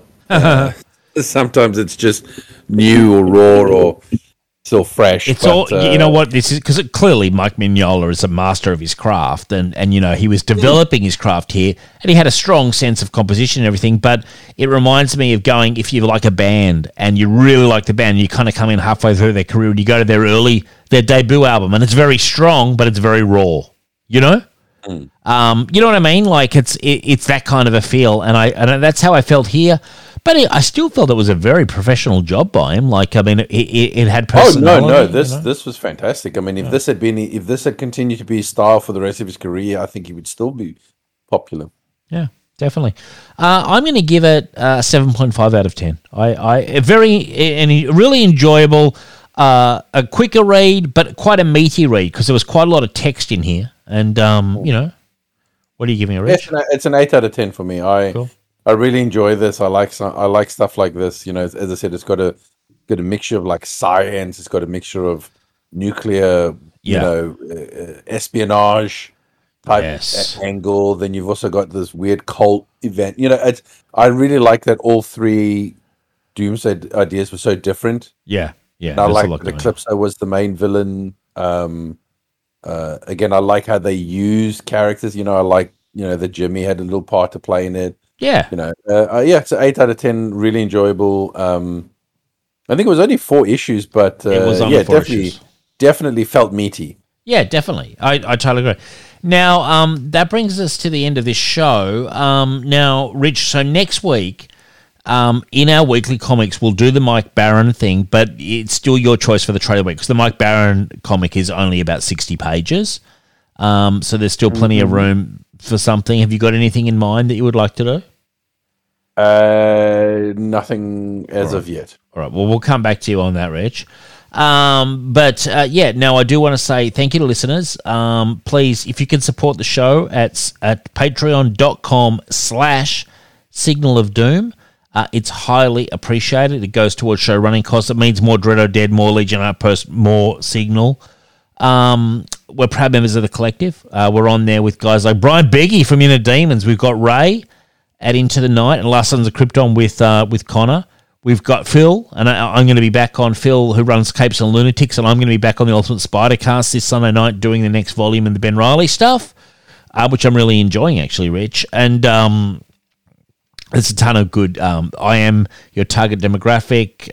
There is also the Warlock podcast, and there's a really good one on Legion and Ghost Spider Groupie. So there's a lot of good podcasts on the collective.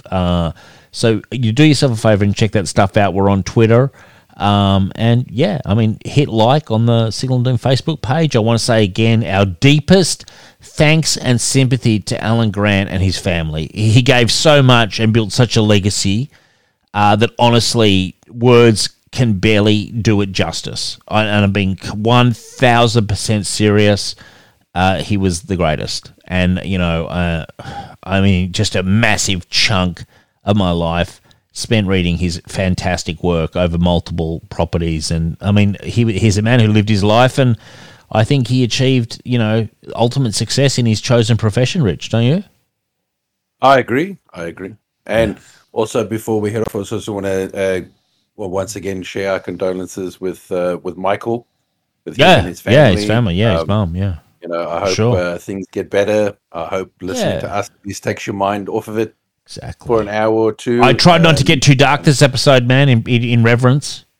No, but it's been that episode, so just just look after everyone. That's it. Peace and love, kind. As they say. What do the Beatles say? All you need is love. All you need is love. I wish that was true. Yeah, very easy to say, John. You know what I'm saying? Very easy to say. Harder to live. Harder to live. I've got the money, so all I need is love. All I need is cash. On that cheery note, I want to say thank you and good night. Good night.